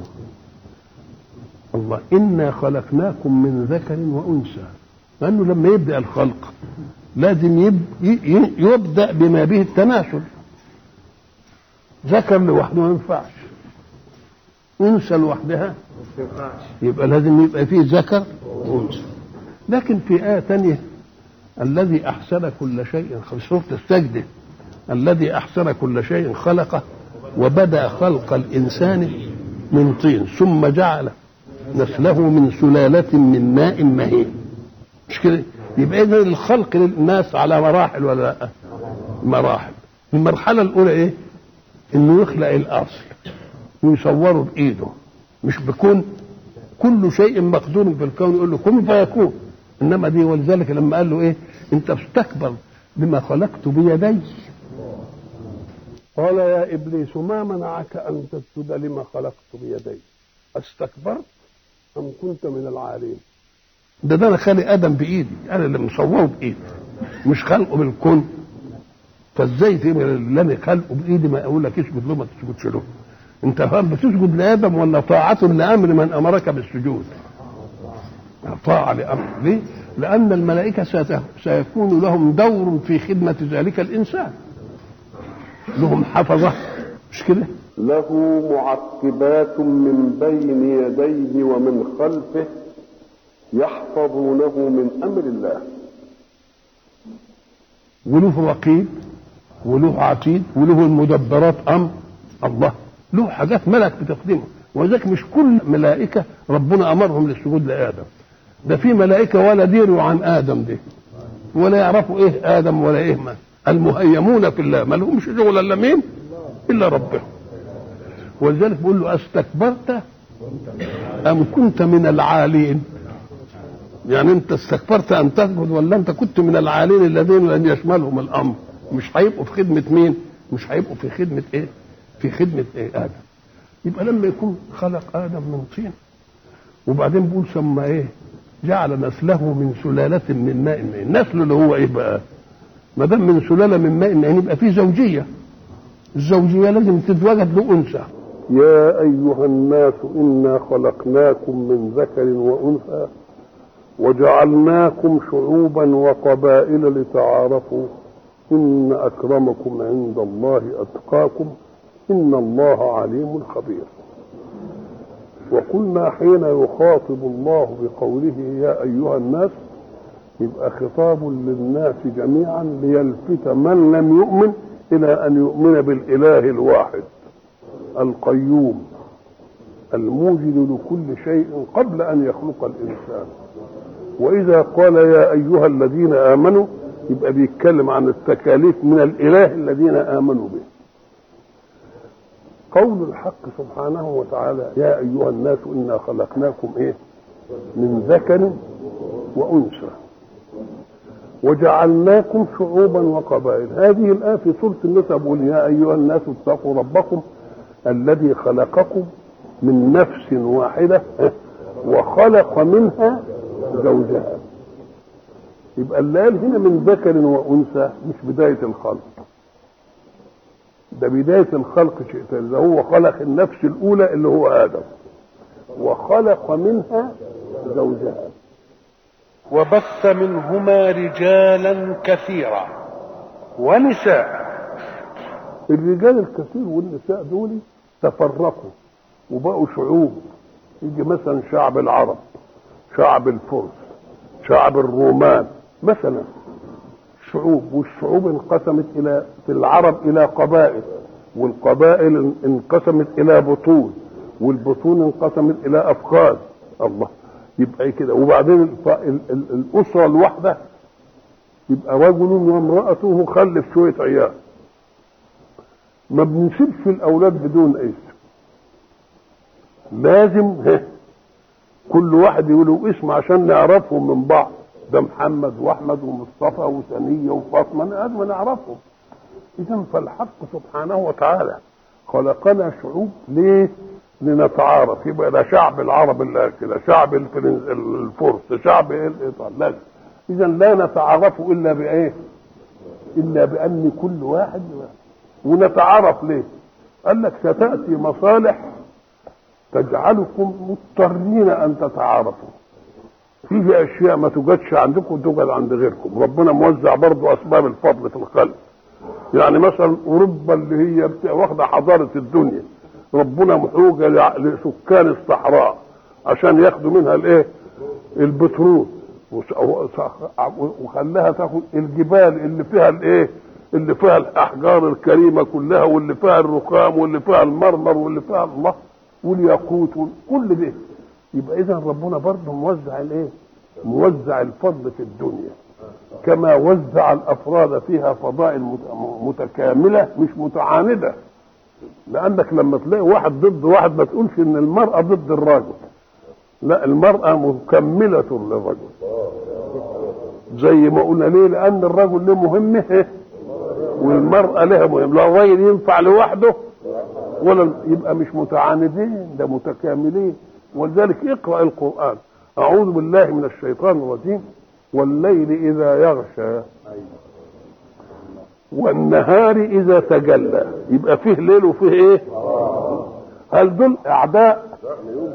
طب ده الليل جاي عشان تسكن وترتاح عشان تيجي في النهار تشتغل، والنهار معمول للكدح والليل معمول للسكون وللراحة. يبقى بيكملوا بعض ولا ما بيكملوا؟ طب خلي واحد تضطر ظروف وليله انه ما ينامش ليله، يجي تاني يوم ملخبط ولا مدروخ ولا هو عارف يعمل اي حاجه. يبقى اذا الليل مكمل للنهار والنهار ايه؟ مكمل. ما تقولش انهم اعداء. وبعد ذلك يدخل الله من امر مسلم به اللي هو الليل والنهار لانهم ظرف للزمن. ولذلك ربنا في ايه ثانيه يعمل ايه؟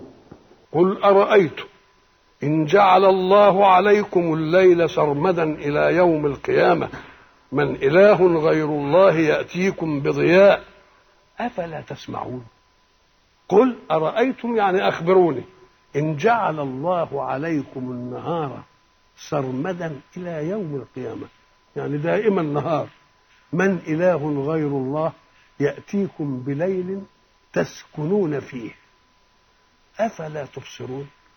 يبقى إذن ده له مهمة وده له مهمة. يقوم ياخد المسلم به عند الجميع دي حد يختلف فيه؟ لا أبدا. يقوم يجيب المختلف فيه اللي عايز يسوي المرأة بالرجل نقول له ربنا جاب لك شيء احنا متفقين فيه. الليل له مهمة والنهار قال إيه والليل إذا يغشى والنهار إذا تجلى دي محدش يجادل فيه. وما خلق الذكر والأنثى إن سعيكم لشتى كل واحد له إيه؟ كل واحد له مهمة. اوعى تقول لي دي تاخد وظيفة الراجل واللي مش عارف مش ممكن لأن دي لها مهمة بتحمل 9 أشهر. ده الواحد لو حمل حمل 2 2 وقعد كده يتعب ودي واخدها 9 أشهر فين في بطنها وتنام وتصحى وهو بطنها وعايزة تحافظ عليه وعايزة تعمل مش عارف وتتكلم بحساب وتشتغل بحساب وتطلع بحساب عايزة حنان. يبقى مهمة المرأة حنان لأنها بتحتضن الطفولة في بطنها الأول وبعدين تحتضنها يوم أن لا تعرف الطفولة عنها شيء. يبقى لها مهمة أكثر من مهمة الرجل. ولذلك المرأة اللي تعرف مهمتها الحقيقية تتعب مش غادة تقدم مهمتها ومع ذلك يقول لك لا ده تاخد مهمة الرجل. طب خلوا الراجل بقى ياخد مهمة المرأة. طب أول مهمة خلوه يحبى الراس الله. إذا كل واحد له إيه؟ كل واحد له مهم. ولذلك لما يجي يظلموا المرأة يقول لك النساء ناقصات عقل ودين. مش ناقصات عقل صحيح لأن العقل ترتيب واختيار الأشياء إنما هي مهمتها عاطفية عشان الولد. الراجل يجي من شغله بده يرتاح والولد يعيط بالليل يقول لها ما تكتمي نفس الولد ده خلينا ايه خلينا انام الله وهي تروح تطبطب على الولد. يبقى المهمه بتاعتها مش عقل المهمه عاطفه. هي متميزه في العاطفه عن الرجل والرجل متميز صحيح في العقل عنه لانه بيجابه مسائل الحياه ولازم يرتب البدائل ويعمل مش عارف ايه. لكن اذا اضطرت المراه في يوم ما ان زوجها مات وترملت على اولادها تلتفت تلاقيها يا مولانا صارت الاولاد يمكن اكثر من صيانه الايه. وبعد ذلك كان زمان يقولوا لنا طيب يا اخي خلقه ربنا في الناس. فاذا مسائل الحضاره خلتنا نعرف حكمه الله فيما خلق. تقوم تيجي الحكمه ونعرف ان ربنا عامل دي ليه؟ لحكمه. في ناس كتير يبلغ وبعدين يشكو مثلا من حاجه في البول ولا في حاجه بتاع يروح يكشف عليه يوم يلاقوا عنده مهمه الرجل فيحولوه من ايه؟ من انثى الى رجل. الله. يبقى اذا المساله وتعترض على خلقه الله. ولذلك ربنا قال الشيطان هيوسوس لكم يقول لك ولا امرنهم فلا يغيرن خلق الله. خلي خلقه ربنا لان لها ايه؟ لها حكمه. الا يعلم من خلق وهو اللطيف الايه؟ وهو اللطيف الخبير. اذا قول الحق بعد ان سعيكم لشتى يبقى كل واحد له مهمه. اللي بيحفظ عايز عضلات وعايز قوه انما اللي قاعد يفكر يبقى مسائين كده انما عقله بيشتغل ودوكا بتوع عشان هيفحط ومش عارف ايه ويشتغل حاجه ويعمل. يبقى كل واحد له ايه؟ كل واحد له مهمه. فاذا الحق سبحانه وتعالى حينما خلق ادم بيده من الطين ونفخ فيه من الروح والاخر لازم التكاثر يجي من انثى. وبعدين قال لك وخلق منها زوجها. خلق منها يعني ايه؟ كانت حته منه وعملها ايه؟ ولذلك النبي قال خلقت المرأة من ضلع اعوج. يبقى اكن ربنا خد حته من مين؟ ايه؟ من ادم وايه؟ وعملها انثى. ليه؟ قام قال لك الحق سبحانه وتعالى كان يقدر يجيب برضه طين ويعمله زي ايه؟ زي ادم وبعدين ينفخ في الروح تبقى انثى. قال لك لا ده هيخلقها عايز يدي للرجل ايه؟ ميزه القوامه، وان المراه جايه عشان تعمل ايه؟ تتخذ منه. ليه؟ لانها اللي هتقوم على النسل كله. ولذلك طفوله الانسان اطول طفوله في الكون. اب يكدح وام تحنو، يبقى عايزين الاثنين. فلما جينا وقلنا وخلق منها زوجها، يعني خد حته من الضلع. لما خد حته من الضلع تبقى شرفت حواء ايضا بانها من شيء خلقه الله بيده، فسواها في هذه الايه؟ في هذه المساله. احنا دلوقتي الان كل العالم دلوقتي مشغول بحته الاستنساخ. الاستنساخ يعني ايه؟ ما نقول هذا كتاب عايز ننسخه، يعني نعمل من الاصل نسخه. والاستنساخ ناخد من حاجه حته ايه؟ نقول له ايه العجيب فيه دي؟ يعني احنا نمسك اجناس الكون نشوف الجماد كده. ما حدش منكم شاف سكه حديد اللي عليها القطر يمشي تلاقي زلط مرمي عليها كده عشان التراب ما يطلعش على الركاب؟ حد منكم شاف الزلط ده؟ الزلط ده له حجم واحد، يعني زي البلي اللي بنلعب بيه كده معمول بقالب. ده مختلف، فيه زلطه قد كده، وفيه زلطه قد البرتقالي، وفيه زلطه قد الليموني، وفيه زلطه قد البندقه، وفيه زلطه قد حبايه القمح، وفيه زلطه صغننه صغننه. الله، لو ان الزلط كله مقاس واحد كنا نقول، انما ده زلط مختلف. الله، طب ايه بيكبر؟ لا، ما بيكبرش ما دام طلعته للهواء العام. هو له مطامر بتحضنه، فانت لما بتروح تجيب الزلط من اماكنه بتنطره في الجو العام، اخرجته من مطامره فيجمد على ما هو عليه. اذا ففيه تكاثر في الجمال، فيه تكاثر في الجمال. طب تعالى النبات اللي احنا شايفينه، تكاثر الجماد لا يرى لان مطامره مكنونه في الارض. انما في النبات، حد منكم شاف التقاوي بتاعت القصب؟ تقاوي القصب حد شافها؟ امال بيجي القصب ازاي؟ ما بناخد عقله من العود ايه ونزرعه يطلع عود قصب. يبقى استنسخنا من النفس الشيء مثله ولا ما استنسخنا؟ طيب حد شاف التين البرشومي؟ ايه تقاوي التين البرشومي؟ باخد لوح من اللوح ايه وارزعه في الارض يطلع تين برشومي. حد شاف الجماز وتقاوي الجماز؟ برضه ناخد فرع منه ونقطعه كده ويبقى الله. ايش الحكايه دي؟ اذا الاستنساخ موجود في الجماد وموجود في ايه؟ وموجود في النبات. العنب كان زمان يزرعوه بيض يقوم يبقى شويه طويله، انما لما ناخد حته من الفرع بتاع العنب ونزرعها هتطلع على طول. يبقى ده استنساخ ولا لا؟ فلما جم دلوقتي بيعملوا استنساخ في الحيوان، عارفين النعجه بول ده ولا ايه كده؟ هم بيعملوا الايه؟ التجربه. نقول له اذا الاستنساخ ممكن. قال لك صحيح، في الجماد ممكن، في النبات واقع وبنشوفه، في الحيوان هي محاوله. طب وفي الانسان بقى؟ قال لك اهيد اللي ما حدش يقدر عليه. ليه؟ لان في الانسان مش عايز تكاثر فقط. احنا في الحيوان عايزين تكاثر، لان مش عايزين نرعى الطفل لحد ما يبقى سنه قد كده في النبات ولا في الجماد. انما في الانسان طفولته اطول الطفوله. شوف، واذا بلغ الاطفال منكم الحلم من سن الى سن 15 او 14 يبقى لسه طفل بيتربى. الله، طب مين اللي يقوم له بقى بالعمليه دي؟ طب ده الحيوان بيعمل ابنه كده وبعدين بعد مده يسيبه، يمكن تندمع قدامه ولا حد يجي له. طب الانسان ليه بقى؟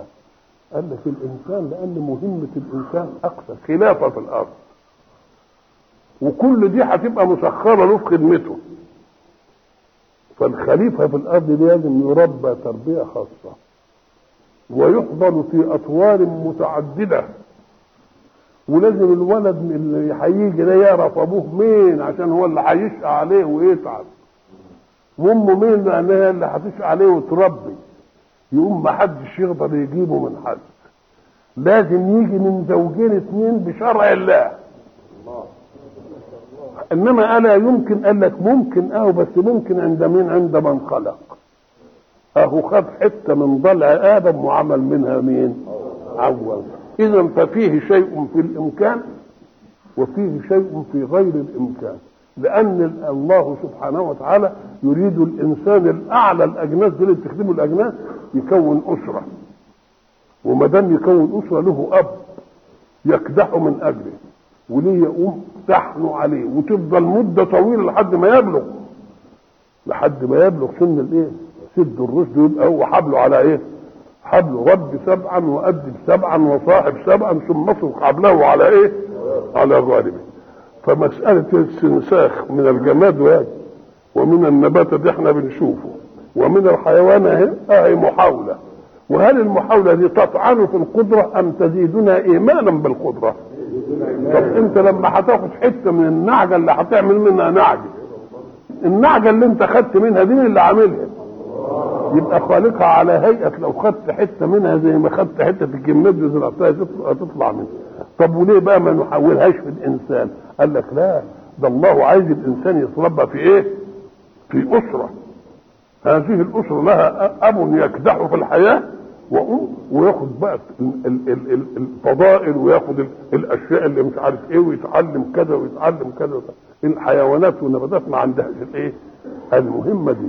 فإن كنتم تتعجبون من أنهم بيستنسخوا، نقول لهم قبل ما يعملوا الاستنساخ بتاع بولي، الاستنساخ موجود في النبات وموجود في الجماد. فإن وجد في الحيوان، لأن احنا في الحيوان مش عايزين له أسرة، مش عايزين نعرف أبوه مين وأمه بتعمل له إيه، لا ده بمجرد ما يمشي خلاص انتهت المسألة وانقطع. لكن الإنسان ما يمكنش أبدا ينهى منه الاستنساخ. ربنا عملها مرة واحدة عشان التكاثر، وبعدين ما حدش يقدر يعملها بقى. نعم. يا ايها الناس انا خلقناكم من ذكر وانثى وجعلناكم شعوبا وقبائل لتعارفوا ان اكرمكم عند الله اتقاكم. عشان تقرب ستة الشعوب لكن تتعارف، هات اسره فيها رجل وامراه وخلفوا لهم 7 8 عيال، هل يمكن ان يتركوهم بلا اسم؟ يبقى لازم يدي لكل واحد اسم عشان يعرف ده عمل محمد اللي عمل ولا علي اللي عمل ولا راعي الله. يبقى لازم عملنا شعوب وقبائل عشان نتكامل. وبعد ذلك اتقال لنا افرضوا ان كنتم عملتم شعوب وقبائل بس ما تميزوش الشعوب بقى. ليه؟ لأن فيه شيء تتميز به أشخاص الشعوب اللي هو إيه؟ إن أكرمكم عند الله أتقاكم. ولذلك يقول الرسول صلى الله عليه وسلم، يقول الرب جعلت لكم نسبا وجعلتم لأنفسكم نسبا فجعلت النسب أكرمكم عند الله أتقاكم فأبيتم وقلتم فلان ابن فلان. فاليوم يعني يوم القيامة أرفع نسبي وأضع أنسابكم. هو ده اللي قاله للنبي لثابت ابن قيس لما عاب على الراجل وقال له ايه انت ابن مين؟ قال له ابن فلان. قال له ابن فلان؟ قال له ايه اللي يعني؟ بس قال له انظر، قال له اجد ابيض واسود ومش عارف ايه. قال له ان اكرمكم عند الله أتقاكم. نعم. انا خلقناكم من ذكر وانثى وجعلناكم شعوبا وقبائل لتعارفوا ان اكرمكم عند الله اتقاكم ان الله عليم خبير. عليم الا يعلم من خلق، بيد كل واحد المنزله اللي الكون عايزها. الكون مش عايز كلنا نبقى دكاتره ومش عارف ايه. ولذلك لما تيجي تبص الناس كده تقول له الجيل اللي انت ناشئ منه دخلت سنه اولى كم واحد؟ يقول لك والله احنا من بلدنا دخل 20 واحد في سنه اولى. طب ولما خدتوا الابتدائيه طلعوا كام؟ قال لك 9. ولما خدتوا الكفاءه قال لك 8. ولما خدتوا البكالوري قال لك 6. ولما دخلتوا العالي طلعوا كام؟ قال لك 2 ولا 1. ايه الحكايه دي كده؟ قال لك لان الكون مش عايز بس قمه الدكاتره، عايز واحد يفحص وواحد يمشي على البوي وواحد يبقى سباك. ولو خليته لما يبقى دكتور كبير ما يستأنف انه يعمل العمليه دي، فيخلي كل واحد على قدر، بحيث لو وجد عملا يبقى يا سلام. ده ما تقول له ايه، اكتب بقى كاتب في مصنع ولا كاتب ولا عامل بني فاتوره ولا اعمل سباك. اهلا وسهلا. احنا مثلا لما رحنا بعض الفنادق وجدنا فنادق ما تخطرش على البال في بلادنا، حاجه نعيم بقى، فوهتوا جميعا الناس اللي ويانا. ايه ده يا اخويا؟ ايه ده؟ انا كنت وياهم قلت لهم انتم مبسوطين منها؟ قالوا يا شيخ ده فوق الوصف. قلت لهم هذا ما اعد البشر للبشر، فكيف بما اعده الله للبشر؟ ايه شكله ايه بقى ده؟ يبقى اذا لما تشوف حاجه حلوه قوي وتحقد عليها اقول لا، ده بتخليني اعرف ان لما ربنا لما يعد احسن من كده، لان ده بشر واعد بيه حاجه مبسوط منها. لما تدخل عند واحد تلاقي ابهه الصوالين وابهه مش عارف ايه، اوعى تحسب، قول يا سلام اكن ده البشر عمل دي، امال ربنا هيعمل لنا ايه؟ يبقى بتخليه يتعشى في الجنه ولا لا؟ يتعشى في الجنه. قالت الاعراب امنا. كلمه الاعراب اسم جنس ملوش مفرد، والاعراب هم سكان الباديه، وسكان الباديه على الفطرات الطبيعيه، ما راحوش حضر، ما قعدوش في مدن، تبقوا ايه ابناء طبيعتهم كده، ولذلك تجدهم جفاه. الاعراب قالوا امنا. الايمان مش كلمه تقال، الايمان قلب يعمر بالعقيده، والاسلام ظاهر يعمل بالجوارح. الاسلام تصلي وتصوم وتعمل مش عارف ايه ويشوفوك الناس كده. فالاعراب اللي هم بنو اسد كانوا في مجاعه، فذهبوا الى رسول الله صلى الله عليه وسلم، لان لما المطر يخف تيجي مجاعه، لان المطر بيجيب العشب وياكلوا منها. فلما ذهبوا الى رسول الله قالوا احنا امنا ومن غير قتال، امنا كده من غير ما تقاتل، قتلت فلان وقتلت علان وقتلت القبيل، احنا امنا كده من غير قتال، امنا من غير، يعني بيمنوا عليه انهم امنوا كده من غير ما يتقاتلوا. فربنا يقول للرسول الله قل لهم لم تؤمنوا، انتوا اسلمتوا بس. ايه يعني اسلمتوا؟ بتنفذوا امور الاسلام، انما قلوبكم ما فيهاش ايه.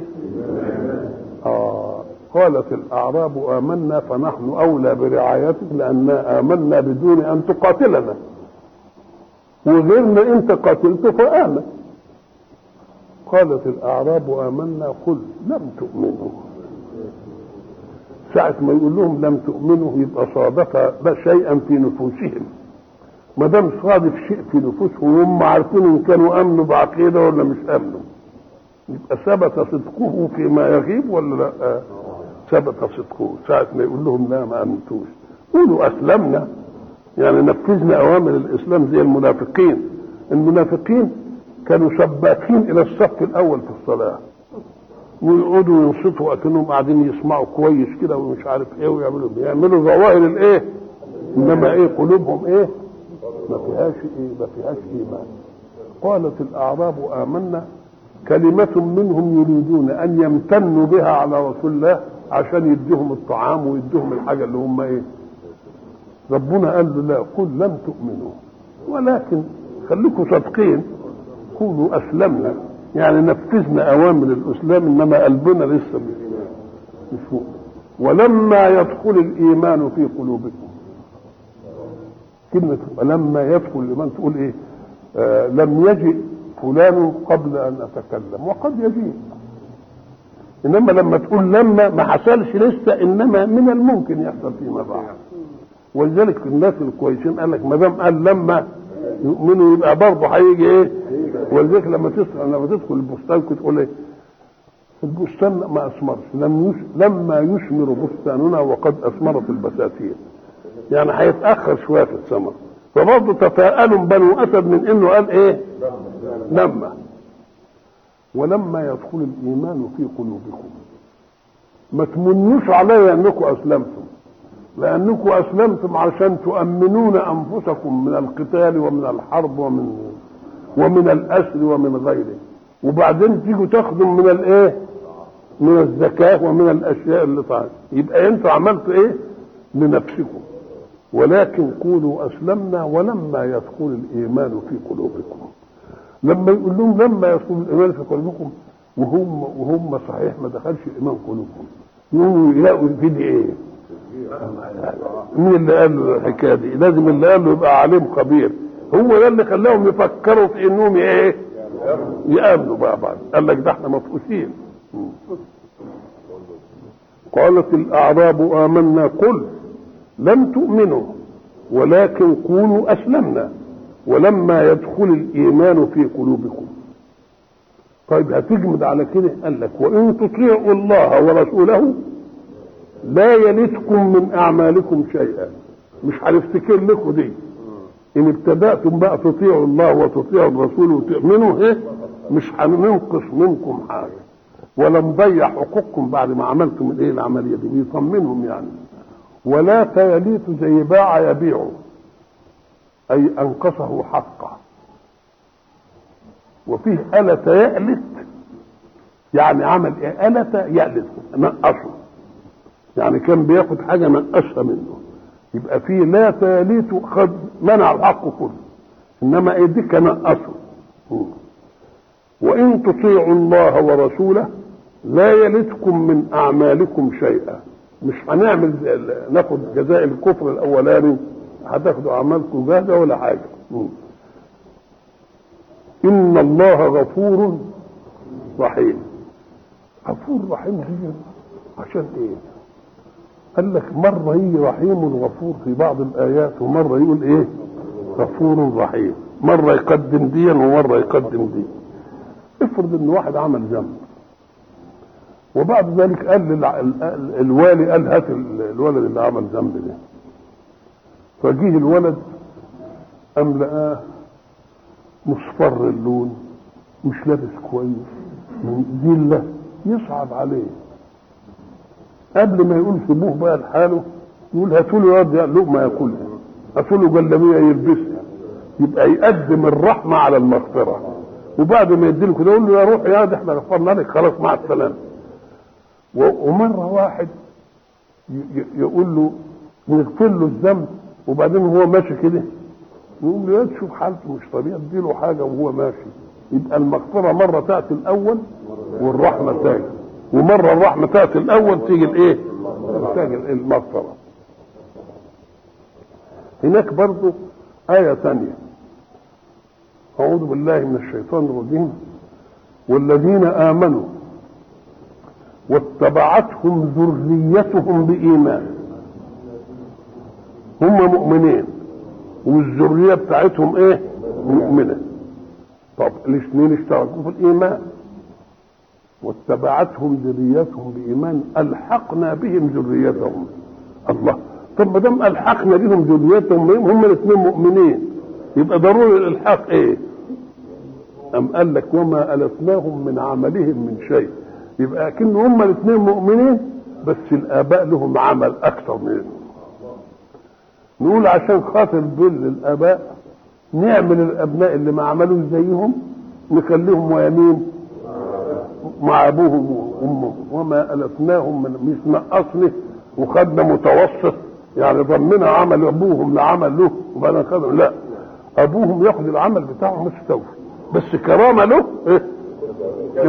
يبقى ما التناهم اي ما انقصنا منهم ايه؟ شيئا. قالت الاعراب امنا قل لم تؤمنوا، الى الان ما امنتوش، ولكن قولوا اسلمنا ولما يدخل الايمان في قلوبكم وان تطيعوا الله ورسوله. تطيعهم في ايه بقى؟ طب ما هم بينفذوا الاسلام. قال لك تطيعوا بقى في انكم تبقوا مؤمنين عشان ما تبقوش كذابين. يبقى هم جمعوا حاجه الاثنين، بيمنوا بانهم اسلموا وبعدين بيكذبوا حتى يقولوا امنا. يبقى في خصلتين واثنين. فالله قال وان تطيعوا الله ورسوله لا يلدكم أي لا ينقصكم من أعمالكم الجديدة شيئا، إن الله غفور غفور رحيم. إنما المؤمنون الذين آمنوا بالله، بده يقول ما دام ما آمنوش امال هو الإيمان إيه يا رب؟ إنما المؤمنون الذين آمنوا بالله ورسوله ثم لم يرتابوا، ما يجيلهمش شك بعد هذا الإيمان.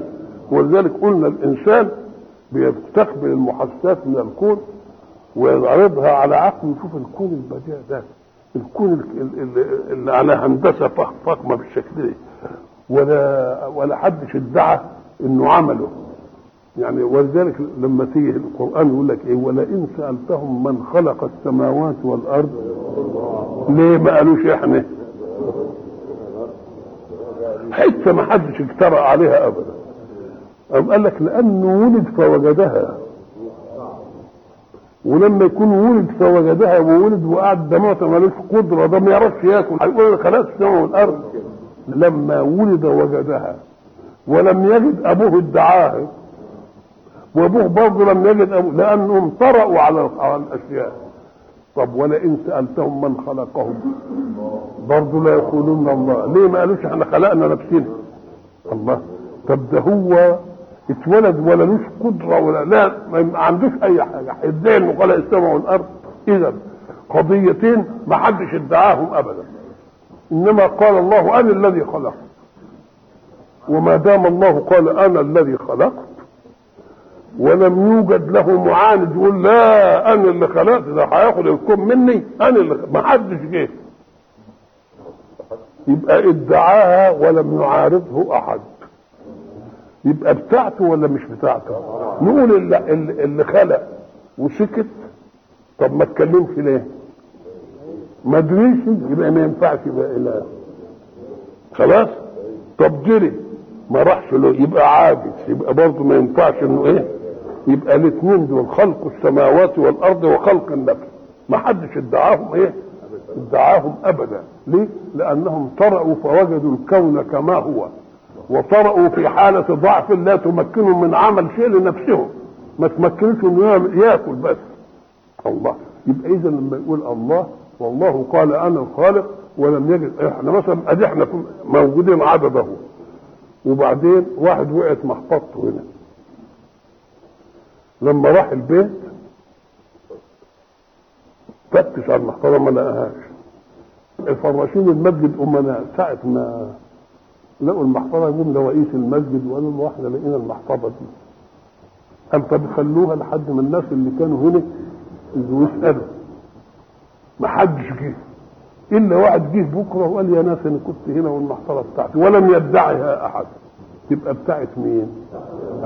بتاعته. كذلك الله انا الذي خلق، انا الذي خلقتكم ولم يوجد معارض له، يبقى هو اللي خلق الى ان يوجد له ايه؟ الى ان يوجد له معارض. انما المؤمنون الذين امنوا بالله ورسوله ثم لم يرتابوا، مش يعبدوه على حرف بقى، ان حاجه سرتهم يظلوا على ايمانهم منكرا، وجاهدوا باموالهم وانفسهم في سبيل الله، اولئك هم الصادقون في ان يقولوا امنا. مش انتم اللي ما عندكوش ايمان قلبي وبعدين اسلمتم وتقولوا امنا، لا ما تقولوش امنا، قولوا اسلمنا، سلمنا امرنا ليك اللي انت عايزه بنعمله. نعم. انما المؤمنون اي بحق الذين امنوا بالله ورسوله، بالله الها واحدا خالقا قادرا قيوما، خلاص امنوا بالله، ورسوله مبلغا عنه، آمنوا بالله ورسوله ثم لم يرتابوا أي لم يشكوا في هذه القضية، وجاهدوا. والدليل على أنهم لم يشكوا أنهم ضحوا بأموالهم، والمال أعز شيء، ثم ضحوا بأنفسهم والنفس أعز شيء، يبقى دليل على أنهم صدقوا كل ما قال. قالوا اللي بينفق ماله ده في سبيل الله هيبقى له كذا وكذا وكذا. لو لم يكن على يقين من صدق هذه القضية ما ضحى بماله. واللي يقول اللي هيدخل المعركة ويموت يموت شهيد ويبقى حي، إن ما كانش معتقد دي ما يتقدمش عشان يموت، فلازم يتقدم موت. ولذلك يكافئ الله من ضحى بنفسه ليموت في الحرب يقول لا، انت ضحيت بنفسك عشان تموت، لكن انا واهب الحياة، سأبرئك من الموت فلا تموت ابدا لانك ستكون حيا عندي. يبقى ما ماتش، لانه عمل ايه؟ لانه ضحى بحياته. يقول له لا، انت ضحيت بحياتك ايه، ولذلك انا ايه، هجعلك حي عندي. معنى عندي يعني اوعى تقول طب ما احنا لما ننبش عليه الارض نجده مش عارف ما. قال لك هو حي عندكم؟ ده حي عندي، ده حي عندي، يبقى هيعامل معامله الجنه. ولذلك يرزقون احياء عند ربهم ايه؟ يرزقون، يعني ياكلوا ويشربوا مش عارف ايه. الله، يبقى لانه وهب دمه يقول له انت وهبت دمك ليا سأبرئك من الموت، مش هتموت، تفضل حي. ولذلك الحق سبحانه وتعالى حينما سأله سيدنا زكريا لما بلغ من الكبر عتي، وبعدين قال يا رب هب لي من لدنك وليا يرثني، مش كده؟ وامرأتي عاقر، حكاية قصة طويلة دي. طب وهو عمل كده ليه؟ ما دام امرأته عاقر وهو بلغ من الكبر عتي، ايه اللي جرأه انه يطلب من ربنا؟ لا، اللي جرأه مريم، لانه لما دخل عليها مره وهو بيكفلها وجد عندها اشياء هو ما جابهاش. قام قال لها ان لك هذا، منين جاي ده؟ دي بتعلمنا اللقطه القرانيه، بتعلمني ان رب كل بيت اذا راى في بيته شيئا لم يات به لازم يسال ده جه منين؟ تعالي يا بنت انت لابسه البتاع ده انا ما جبتوش، جايبها منين؟ انتوا جايبين الله. يبقى لو ان كل واحد كده يبقى ايه؟ الامور تمشي بحق ولا ما تمشيش بحق؟ طب لا، ان لك هذا، جايبه منين؟ إيه؟ قالت هو من عند الله.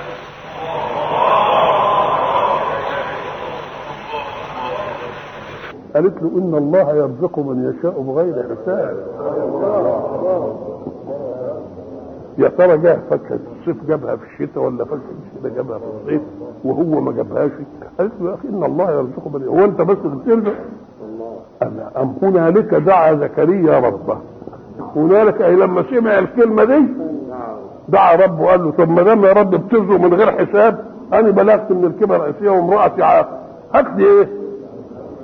يبقى مين اللي جرأه على الحكايه؟ ستنا مريم. وجرأته ليه كده الجراءه دي؟ انما جعل الله هذه الجرأه في طلب وهو بلغ من الكبر عتيا وامرأته عاقر في انه يديله، انك انت اديت مريم من غير حساب، ادينا رقم من غير حساب، مش كده؟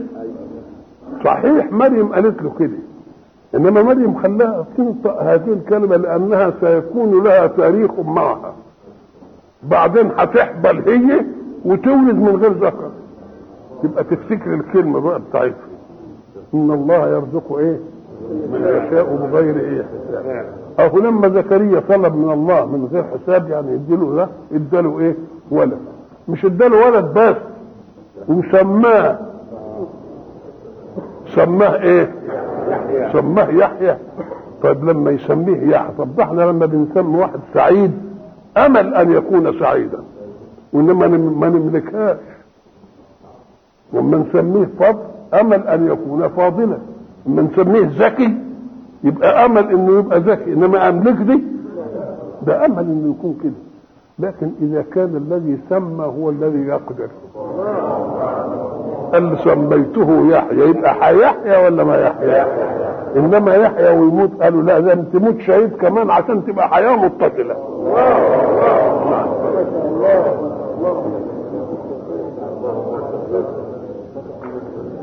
انما المؤمنون الذين امنوا بالله ورسوله ثم لم يرتابوا وجاهدوا باموالهم وانفسهم في سبيل الله اولئك هم الصادقون في ان يقولوا امنا.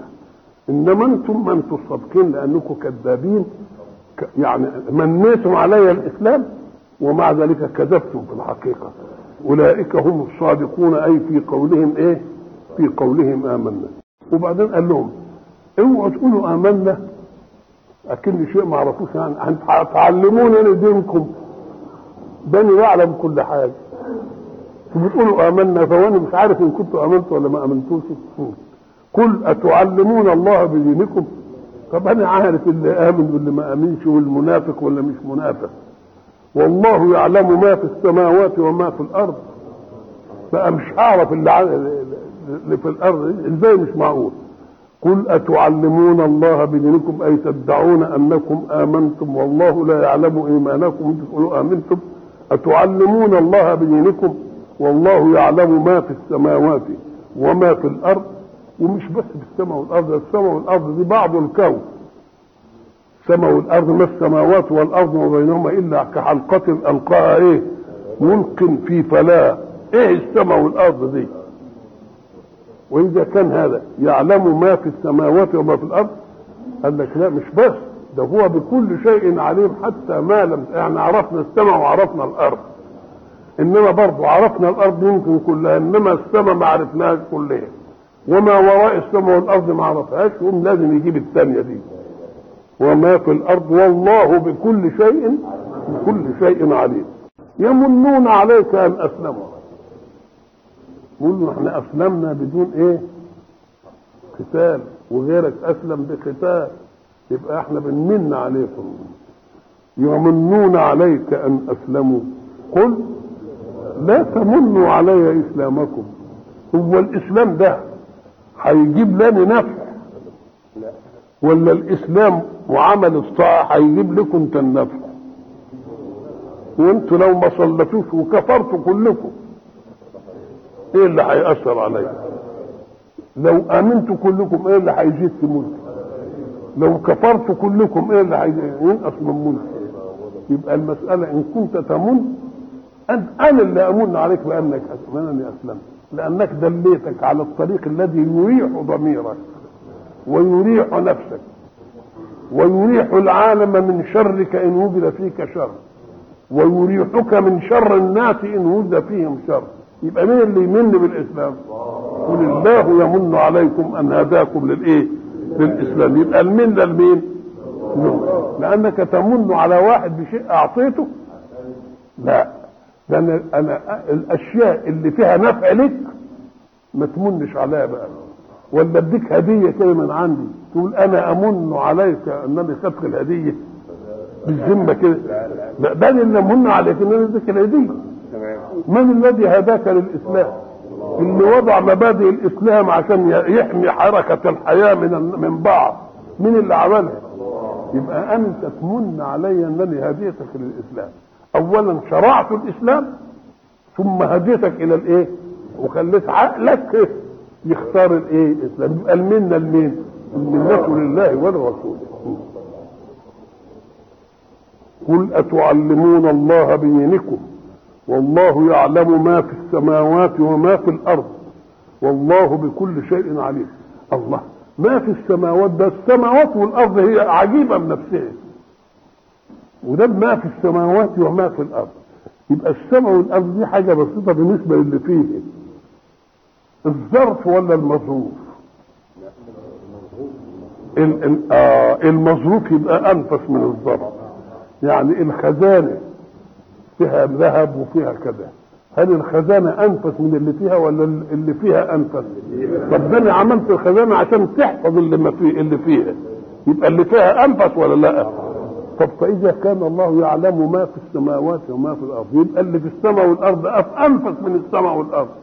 يعني اسرع بتتجلى لنا كل يوم تتجلى لنا اشياء. مفهوم؟ يمنون عليك ان اسلموا.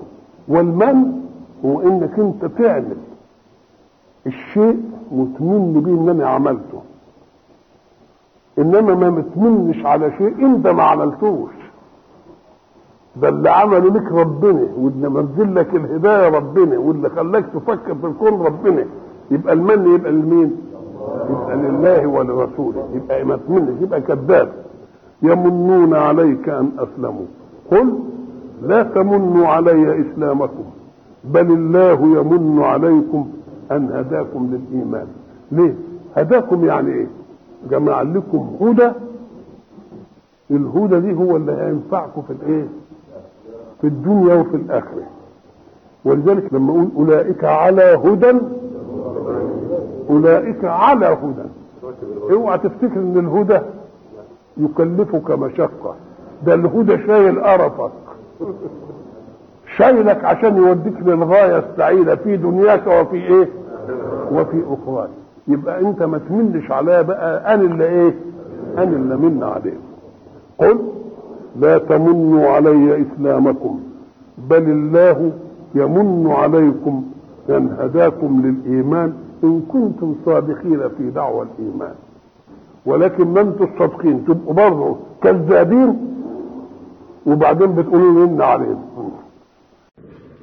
إن الله يعلم غيب السماوات والأرض والله بصير بما تعملون. وقلنا إن السماوات والأرض لها 3 أساليب في القرآن. له ملك السماوات والأرض، والسماوات والأرض رغم العجائب فيها والتكوين الهندسي الرائع البديع ظرف لما فيها. وقلنا إن الظرف دائما المظروف فيه أنفس منه. فالخزانة التي في البيت ونضع فيها نفائسنا، النفائس فيها أشمل من الخزانة نفسها. فإذا كانت السماوات والأرض العجيبة التكوين دي البديعة دي ظرف لشيء آخر له ما في السماوات وما في الأرض، يبقى لا شك أن ما في السماوات وما في الأرض شيء أنفس من السماوات والأرض. ثم يقول هنا له غيب السماوات والأرض. إن الله يعلم غيب السماوات والأرض، فكأن فيه سماء وأرض ظرف، وفيه ما في السماوات والأرض اللي احنا بنشوفها دي كلها، وفيه غيب في السماوات والأرض. يبقى كم مرحلة؟ المراحل المتعددة دي تدلنا على عظمة الظرف أولا، وعظمة المظروف فيه ثانيا، وعظمة المظروف في المظروف. يبقى كلها عظمة. كل يوم يجد في الكون أشياء لم تكن معلومة في السماوات والأرض لنا. كل يوم بنخترع.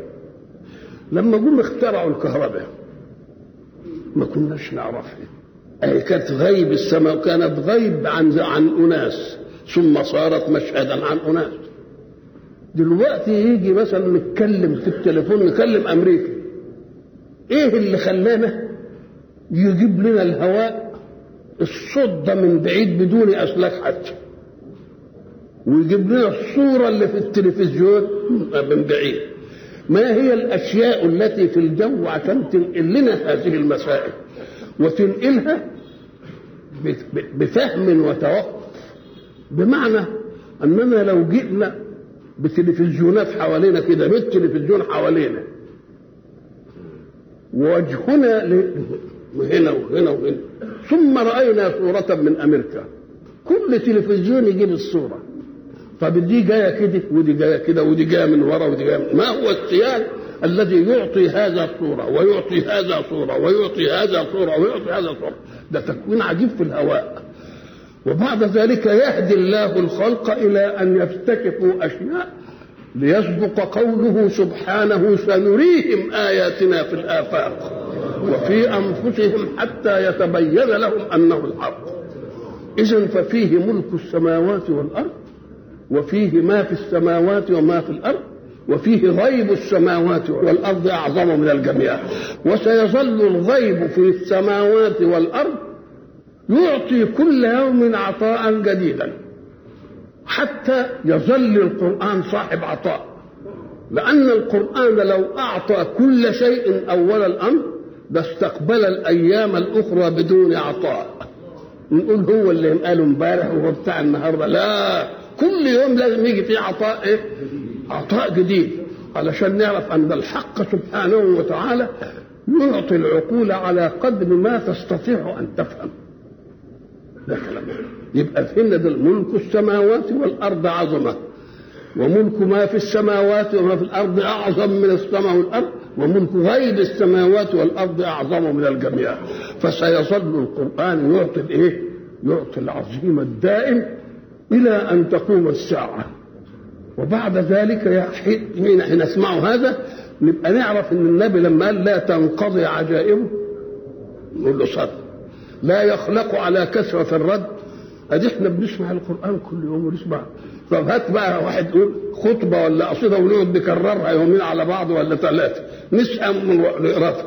انما ده لا يخلق على كثرة الرد، لان كل نطق لمؤمن فيه لله معه فيه عطاء، وعطاءاته تتعدد بتعدد السامعين. دي ياخد وده ياخد وده ياخد.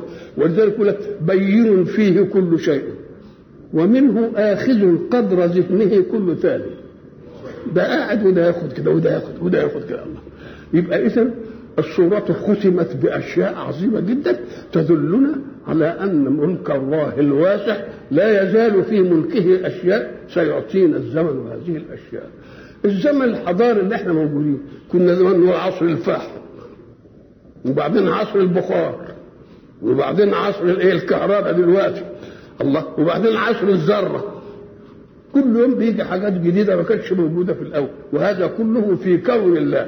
ما حدش جاب حاجة جديدة، إنما قالوا اكتشفنا شيئا جديدا. وما دام اكتشفنا يبقى كان موجود مطمور في الكون ولا يبقى ده المطمور ده هو ده غيب السماوات والإيه؟ غيب السماوات والأرض.